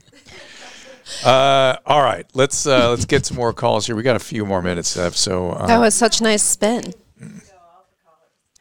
What's that, producer? You can do your calls now. It'll be a really good time. Oh, that's what I'm doing. Stretch. That's so as long as you'd like. Okay, here we go. All right, this is just a medical question. It's an easy one. Ryan, go ahead. Hey Dr. Drew, you live, man. You live. Thanks for hearing me. What do you know about chemo brain? I know it's very common. I've seen it a lot. I've seen it with multiple different kinds of chemo. It's usually the chemos for solid tumor, like colon or lung, that I typically see this, breast. And it's very disturbing to people, and it usually gets a lot better. So how do you help? And I'm talking about my 78-year-old mother who's been dealing with cancer for 20 years now, but how do I help her progress and live while dealing with what seems to be an alternate reality when my brother and I try and help her with her daily... Right. It's just her daily things. You know what I mean? Yes, I know. So here are some simple guidelines. Make sure she has seen a neurologist, so we're clear that that's what it is. It is related to chemo and not the chemo plus something else that may or may not have treatment. Number one. Number two. Of course. Yeah. Number two is in-home supportive services. There's lots of stuff available. Geriatric networks most hospitals have connection with, where she can get access to resources and caretakers and services that you may not be aware of. So take advantage of that. It's very hard to do it on your own. It needs often a lot of people helping. Number three. Well, thankfully, she lives in an area that has a great network of care. Great. And we're doing our best, but it seems that any time we try to offer help, it's faced with great resistance. Yeah. And I just don't know how to help her better. The one thing, this is going to sound, not being there, not knowing her, not knowing you, this is going to sound a little bit crass, but let me just sort of say it. Don't spend a lot of time talking. Just get in there and help. So just be there, be helpful, put help in place. Don't get into conversations about it. Just do what is appropriate to keep her safe. Period. End of story. Make sense? So are there psychiatric treatments that you recognize? No, we started olanzapine just a couple days ago. Is that olanzapine, it's not bad, but it is not totally safe. There are studies that show use of olanzapine, while it might improve some of the symptoms, it can have some dangerous associations that people are worried about. So there are geriatric specialized psychiatrists, and it's sort of that what you should take advantage of there. But, this is really hard to do well. It's really hard when people are in sort of this intermediate state, when they're not fully incapacitated. They have some of their faculties that might be improving. It's the most frustrating part of all. And they want their independence and their autonomy. And what you have to do is just rely on the people that create in-home supportive services and just put them in place. Like get proper evaluations and do that. I was going to say, how have you noticed the rates of kind of comorbidities with when you've got a physical ailment and then the mental ailment comes in? How has that changed over the course of your career? Because from all of my research, it used to be either you kind of developed a mental disorder or you developed a physical health disorder and then we dealt with it. Now all of the research seems to be on how do you deal with both at the same time. I think part of that is the result of the fact that we are aging so much. And so as you age, necessarily medical conditions are going to have more neurologic effects. They're also going to have psychiatric effects. And this is the part that people are mostly ignorant of. So when I first got working at a psychiatric hospital in 1985, my job was to figure out the medical piece. Is there psychiatric syndrome because of a medical problem? Is there psychiatric syndrome making any medical problems worse? Are the psychiatric medications causing medical problems or making medical problems worse? It's a very complicated interrelationship that has been largely ignored, to your point. And as you age, it gets that much more complicated, that much more intense. So there's the neurologic and there's the psychiatric, and we do very little to really, in an integrative and systematic way, evaluate all that stuff. I was going to ask, how do you feel about the rates of prescriptions? Because we overprescribe. Yeah. What's weird about our country is we overprescribe and we underprescribe.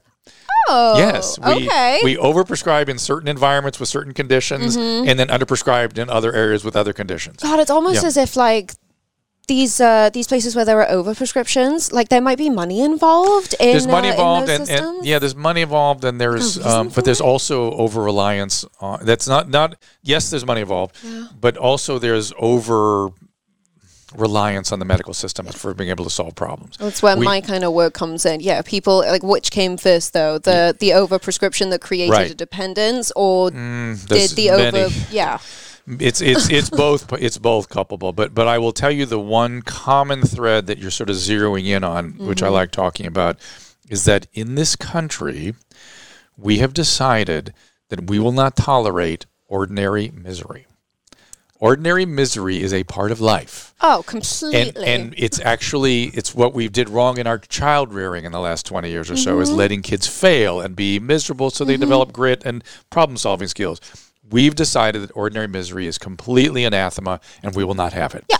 And that's where the overutilization of the medical system gets kicked in. Does that make sense? Yeah, I can see that. I've definitely observed that. Well, I had a very different upbringing, I think, to a lot of people my age, in that I was constantly either surrounded by adults or children my age who didn't speak my language, because I got to we got to travel a lot as a family. Yeah.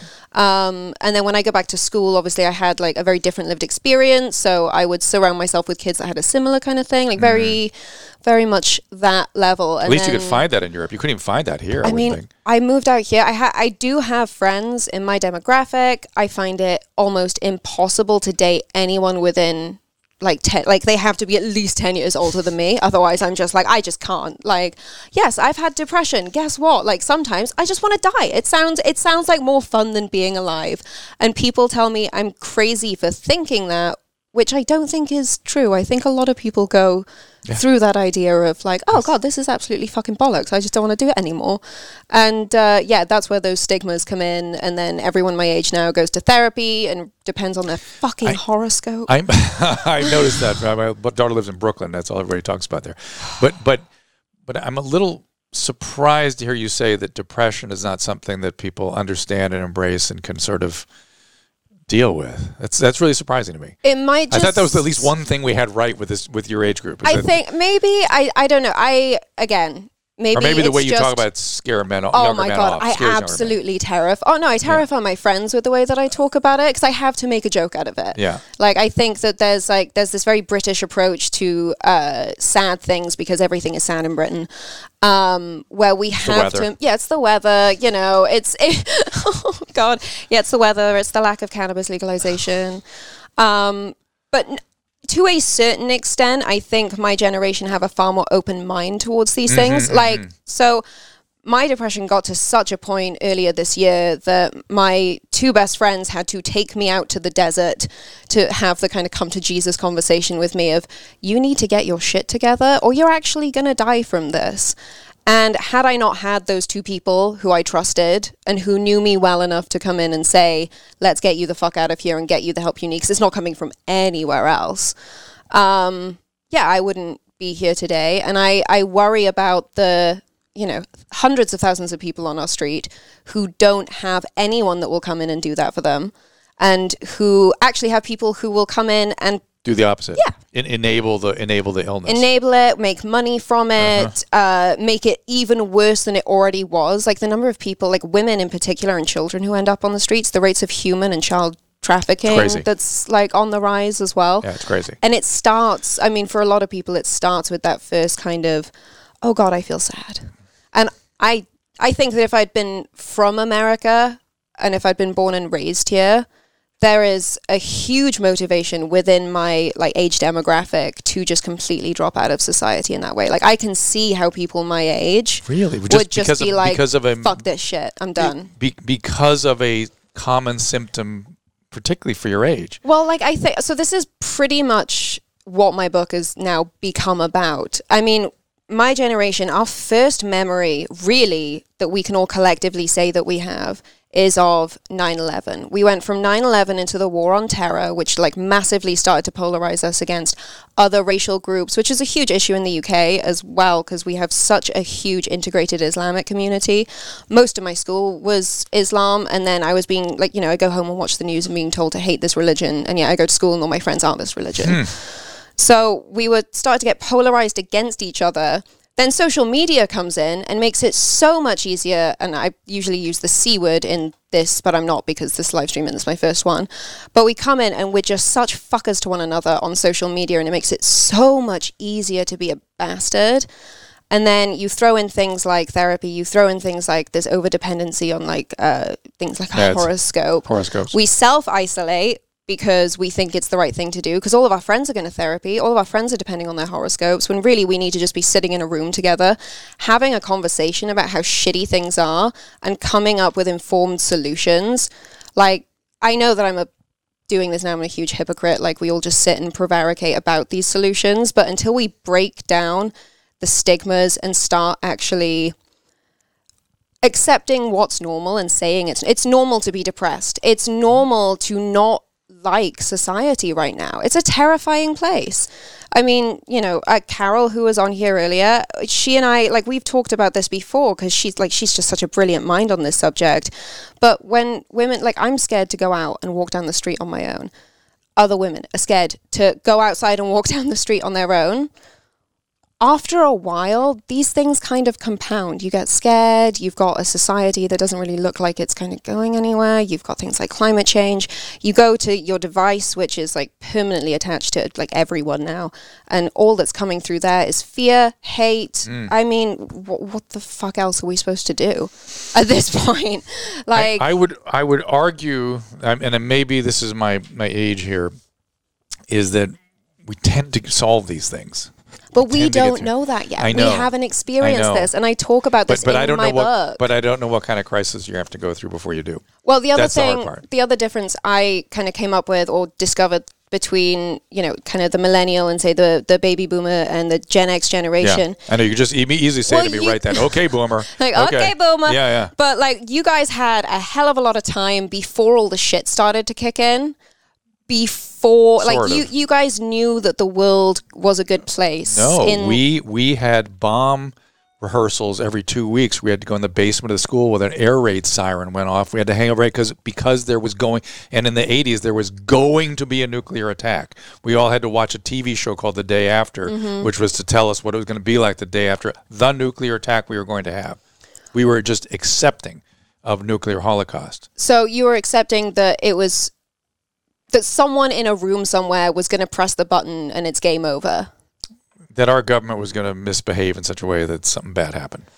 Okay. Constantly hanging over us. I mean, think about a second grader going downstairs and putting your hands over your head and ducking and sitting there for an hour while the air raid sirens went as a rehearsal for when we get our nuclear attack. You didn't know we did that? I can get it. I understand. We don't have drills like that in the UK, but like we have kids going through that with like active shooters, and I hate to, diminish what you went through.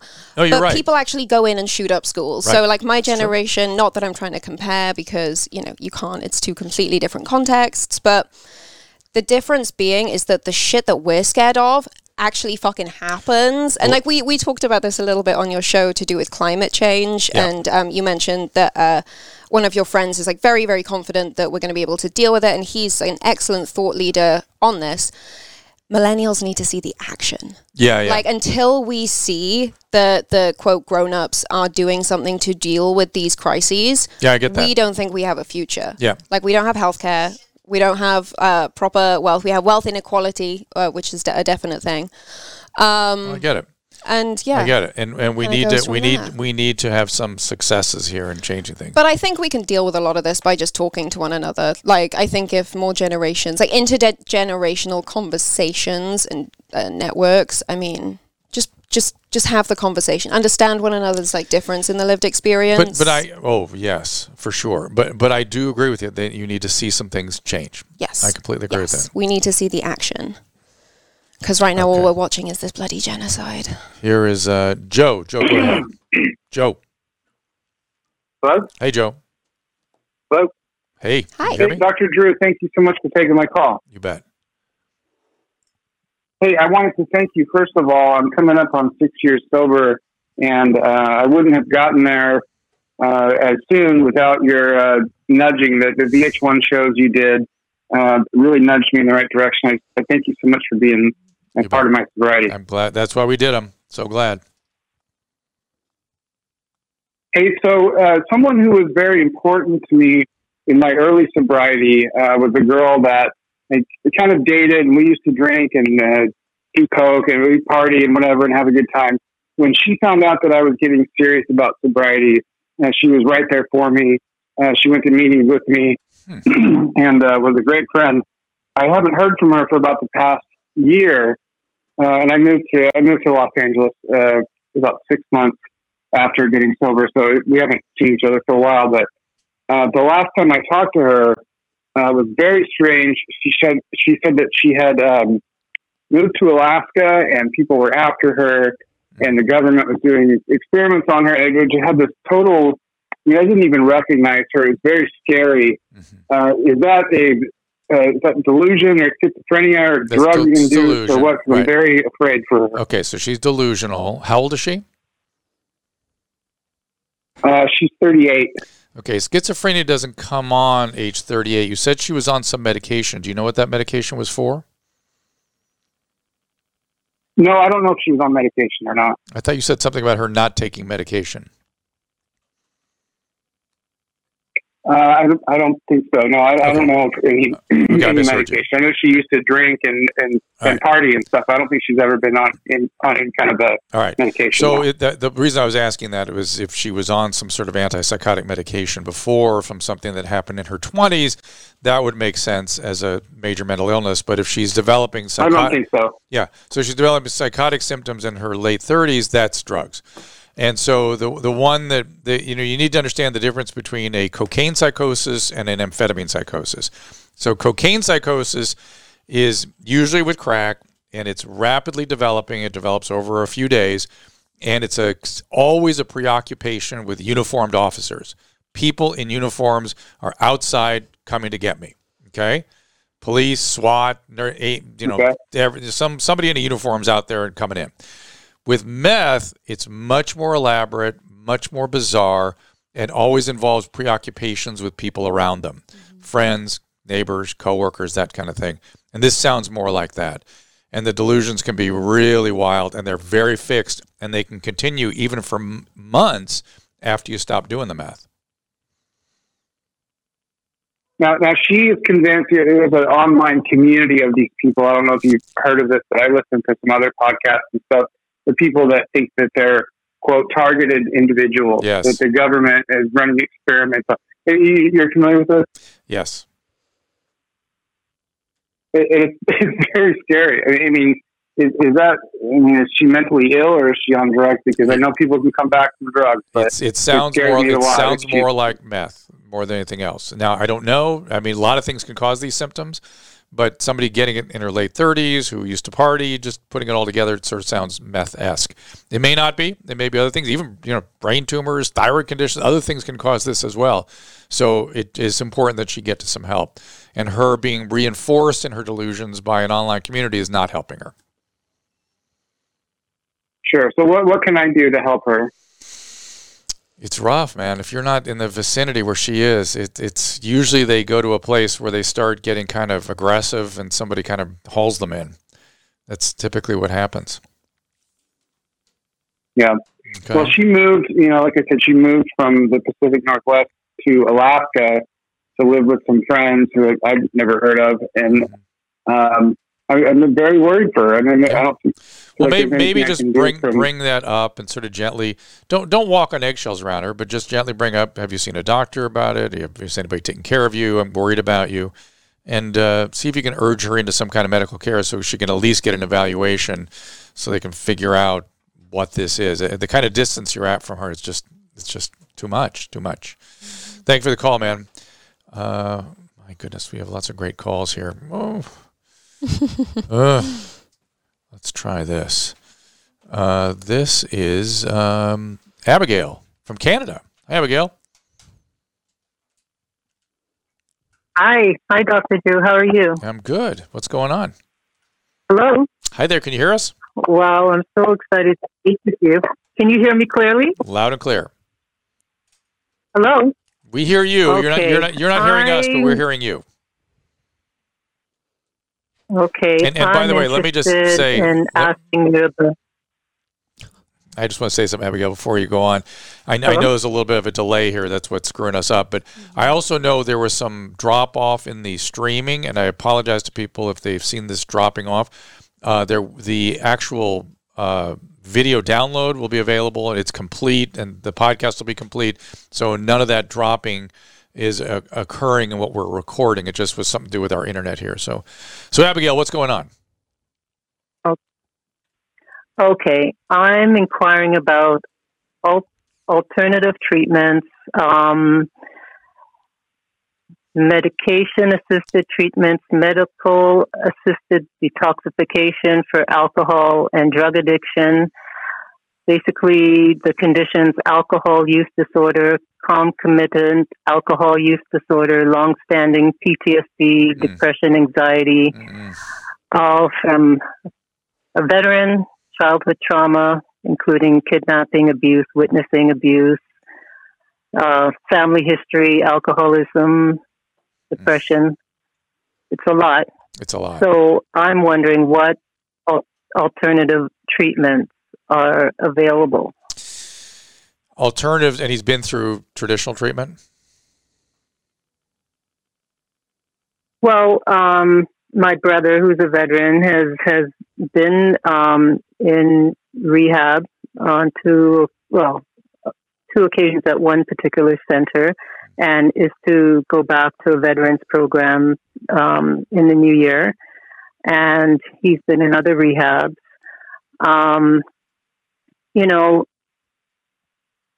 He's not getting better.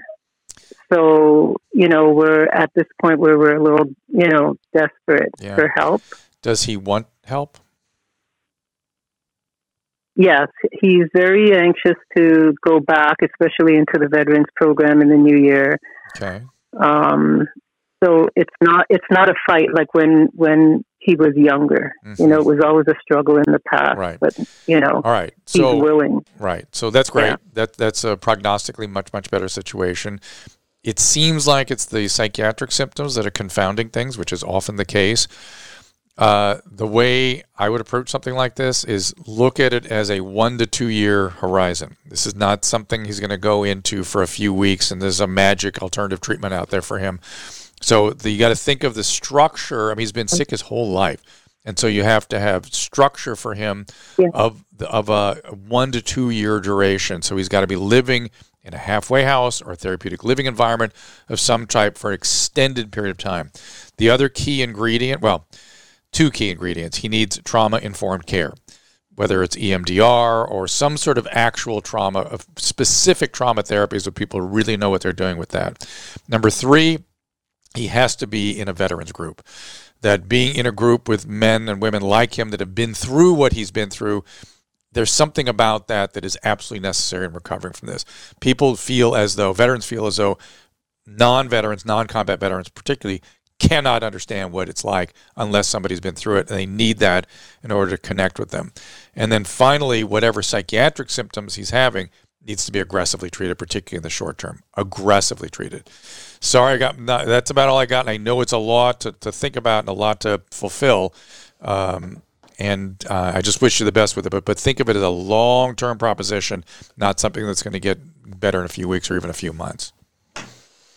How do you feel about things like if an individual has all of the other care around them? What is your perspective on things like ayahuasca, LSD, things like that? I'm fascinated by it. I've been doing a lot of research on it. I'm going to get a guy on this show, actually, that's a shaman that's been doing, he says he's done 40,000 sort of plant-informed care with trauma, and he claims great outcomes. The research isn't there for me to go, you got to go do that, unfortunately. But the particularly for trauma, it looks like there's something there. That's so interesting, because I know a little bit about it in regards to getting over drug addiction, like cleansing the system. The drug addiction the part, depression. the drug addiction part, I know the ibogaine particularly is very popular. I've seen, you didn't know that? I thought ibogaine was something that was made up by Hunter S. Thompson back in the day. No, ibogaine, people my patients would go down to Mexico and get it all the time because it was going to cure drug addiction. There are places that do that down there. And then ayahuasca can do it too. Being used there's similar things, DMT essentially. And I've seen it work when it's a dependent, non-addicted person. So you can, in other words, let me be clear about this. You can get strung out on opiates, look like a drug addict, behave like a drug addict, but not be a drug addict the way I think about drug addicts. In other words, you don't have the genetic disorder. You don't want to keep using after you've stopped. Those severely drug-dependent people do seem to be helped by this stuff. Okay. Addicts sometimes are helped. My concern is when I've seen it help, I've only seen it help for 6 months, but that's not nothing. It's something, so it's doing something. Yeah. And I've seen some personality changes. And that always, when the person is changed by a drug, I always get very, very worried. The psychiatric literature and the psychedelic literature has defended changes. That's how we got lobotomies. Because people went, well, they were much nicer after lobotomies. I mean, when the people change as a result of the treatment, I take issue with it. It's changing the personhood. Yeah. Now I'm gravely concerned. Okay. So that's been my concern. What kind of changes? Just not the same person. But what does that? Because I would say like vague and nicer, and just clearly changed. Not in the sense psychologically changed. Okay. Like biologically changed, not responding as quickly and not as engaging. So like just different. Okay, I think you're trying not to use certain words here, maybe. Well, no, because I've not seen it tested formally, and it's always they were always doing it on the DL, and I couldn't really get the before and after formally assessed, and I'm sure people can do it without having that effect. I just don't know who and for how much and what dosing and that's why I want to get this guy in here that does claim to be an expert in all this, and see he would be able to maybe talk about it more clearly. One time, I went fishing in Croatia with an ex-boyfriend and his family. As everyone does. As everyone does. I mean, it's Europe. It's like, it used to be 20 quid to fly to Croatia. But I guess we went fishing, caught these little sea bream. I don't know exactly what these bream fed off, but I guess it was some kind of algae. We're in America. algae, not algae, that had some super duper active component in it that was similar to DMT. Oh, interesting. So his whole family, they're all like well over 6. Even his mother was over 6 foot. Oof. And so we eat like a couple of these fish. It's, no big deal. Did you know this was going to happen? Oh, no. No. So I walk out of their apartment. We're just going to go like wander around Rieja for a couple of hours. And I get just like a couple of steps outside the door. And I was like, I'm going to die from this. I'm going to die from this. I'm going to die from... And then he went and did all of the research to find out what it was. And I was just kind of lying in bed like this for about a day. And that put me off doing There is another any of fish those. disease called... I'm blanking the name of it, but it's a neurotoxin. Oh, is that the one where you can't drink anymore? No, it's not that. It's just where you get sort of paralyzed and nausea, and that. But I don't know about the psychiatric. Oh, part. I was Were you I was hallucinating. Oh my Yeah. goodness, It that's was so interesting. I mean, it's not like pink elephants, but it's like, Yeah. kind of when you do acid, you see like the corners of the room move and what have you. It was Wow. more like that. Yeah, it was Fantastic. Yeah, it's great. So if you want to go party, go to Croatia. Just Did go you want to stop fishing. doing drugs after that? So I've never been that cool. Mm. Like, I mean, growing up in Europe, you're always kind of exposed to these things. Like, we have a really healthy party life and attitude and culture. But I was always the first person to leave the party. I was, Let's call that a lightweight. You're a yeah, lightweight. I used to be able to sink like 8 pints and like debate anyone. And, I can still drink like a Brit, but no, I was always too much of a kind of stoner, easy rider type. Let's all just love each other, guys. Like, you can't do the work when What you changed? party Maybe it was that that much. fish episode. Probably. Maybe it was Yeah. Maybe I went through a personality change. Guys, we got to wrap this up. There are so many great calls here. We will try to keep them for next time. Is that we have a video? We have a video. Oh, we have a video. I think it's. Oh, no one Oh noticed yeah, the we have banana. our art installment. It's worth $250,000, Mm-hmm. and we have an art installment here. I'm maybe somebody will have the what do they call it? What did that guy call it when he ate the banana? The living art sort of expression. You won't eat the banana. Okay, the Miss Producer is coming. Performance art. The performance art of artist eating banana, but the producer's on a keto diet. So let's watch this video and see who this is from. Hey, Dr. Drew, it's Leanne.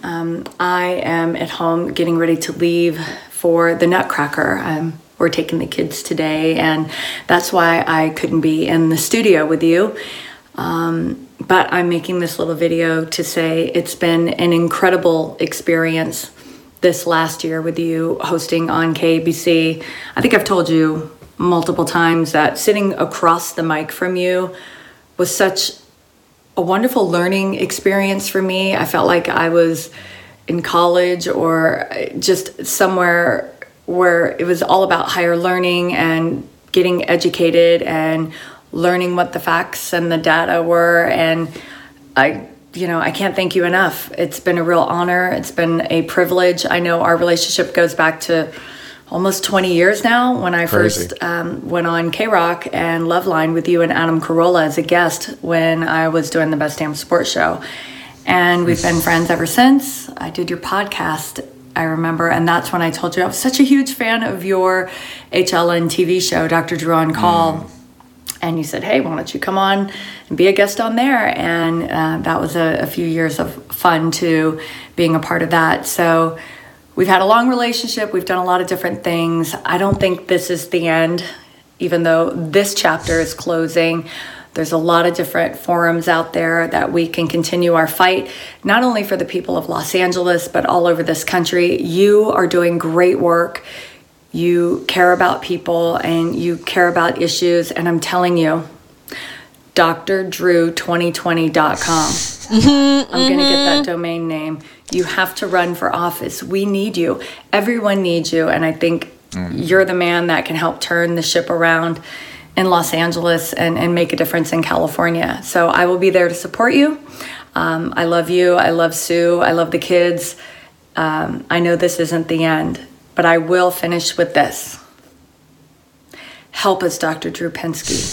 You're our only hope. You have to run for office. All right, have a great show. Mwah! Oh, Leanne, so help Obi-Wan. Leanne, thank you. That was very, very sweet. And the privilege was mine. You were great. We talked to Mike and Lauren today too, and it's just this whole experience has been very, very positive. So I hope we do more for the future. Yeah. So look what you've been exposed to. I know. I feel so lucky to have been able to come on the show. I know. We didn't know. That was like the day or the day before we found out. Oh my gosh. I think so. Maybe a few days before. Yeah. So you've got about 12 million other shows that are going to be coming out. So we're going to figure something else out. We'll Yeah. keep it going. And I feel bad. All these people are waiting on hold, and we're not going to get to them. And I apologize to you guys that we did not get to. Call back next time. We'll put you out put the blast out at drdrew.tv. Kay, where can people find you? Smythe.com. Just Google K Smythe. Smythe. THE. Not Smith. Smythe. Smythe. Thanks, parents, for that one. So, meaning having to every time at every roll call and every. Oh, yeah. It's K-A-Y. There's no T. Or E. Oh, my God. Yeah. But, that's it. Let it go, Kay. Let it go. It's all good. Thank you for being here. Really appreciate it. Really a privilege. And congratulations in all you're doing. And I hope you do a lot more because I think it can make a big difference. So, thank you. Well, we'll talk to you more. We'll get more stuff going. That would be great. Thank you so much for having me. And thank you guys for calling and watching. And we'll see you next time.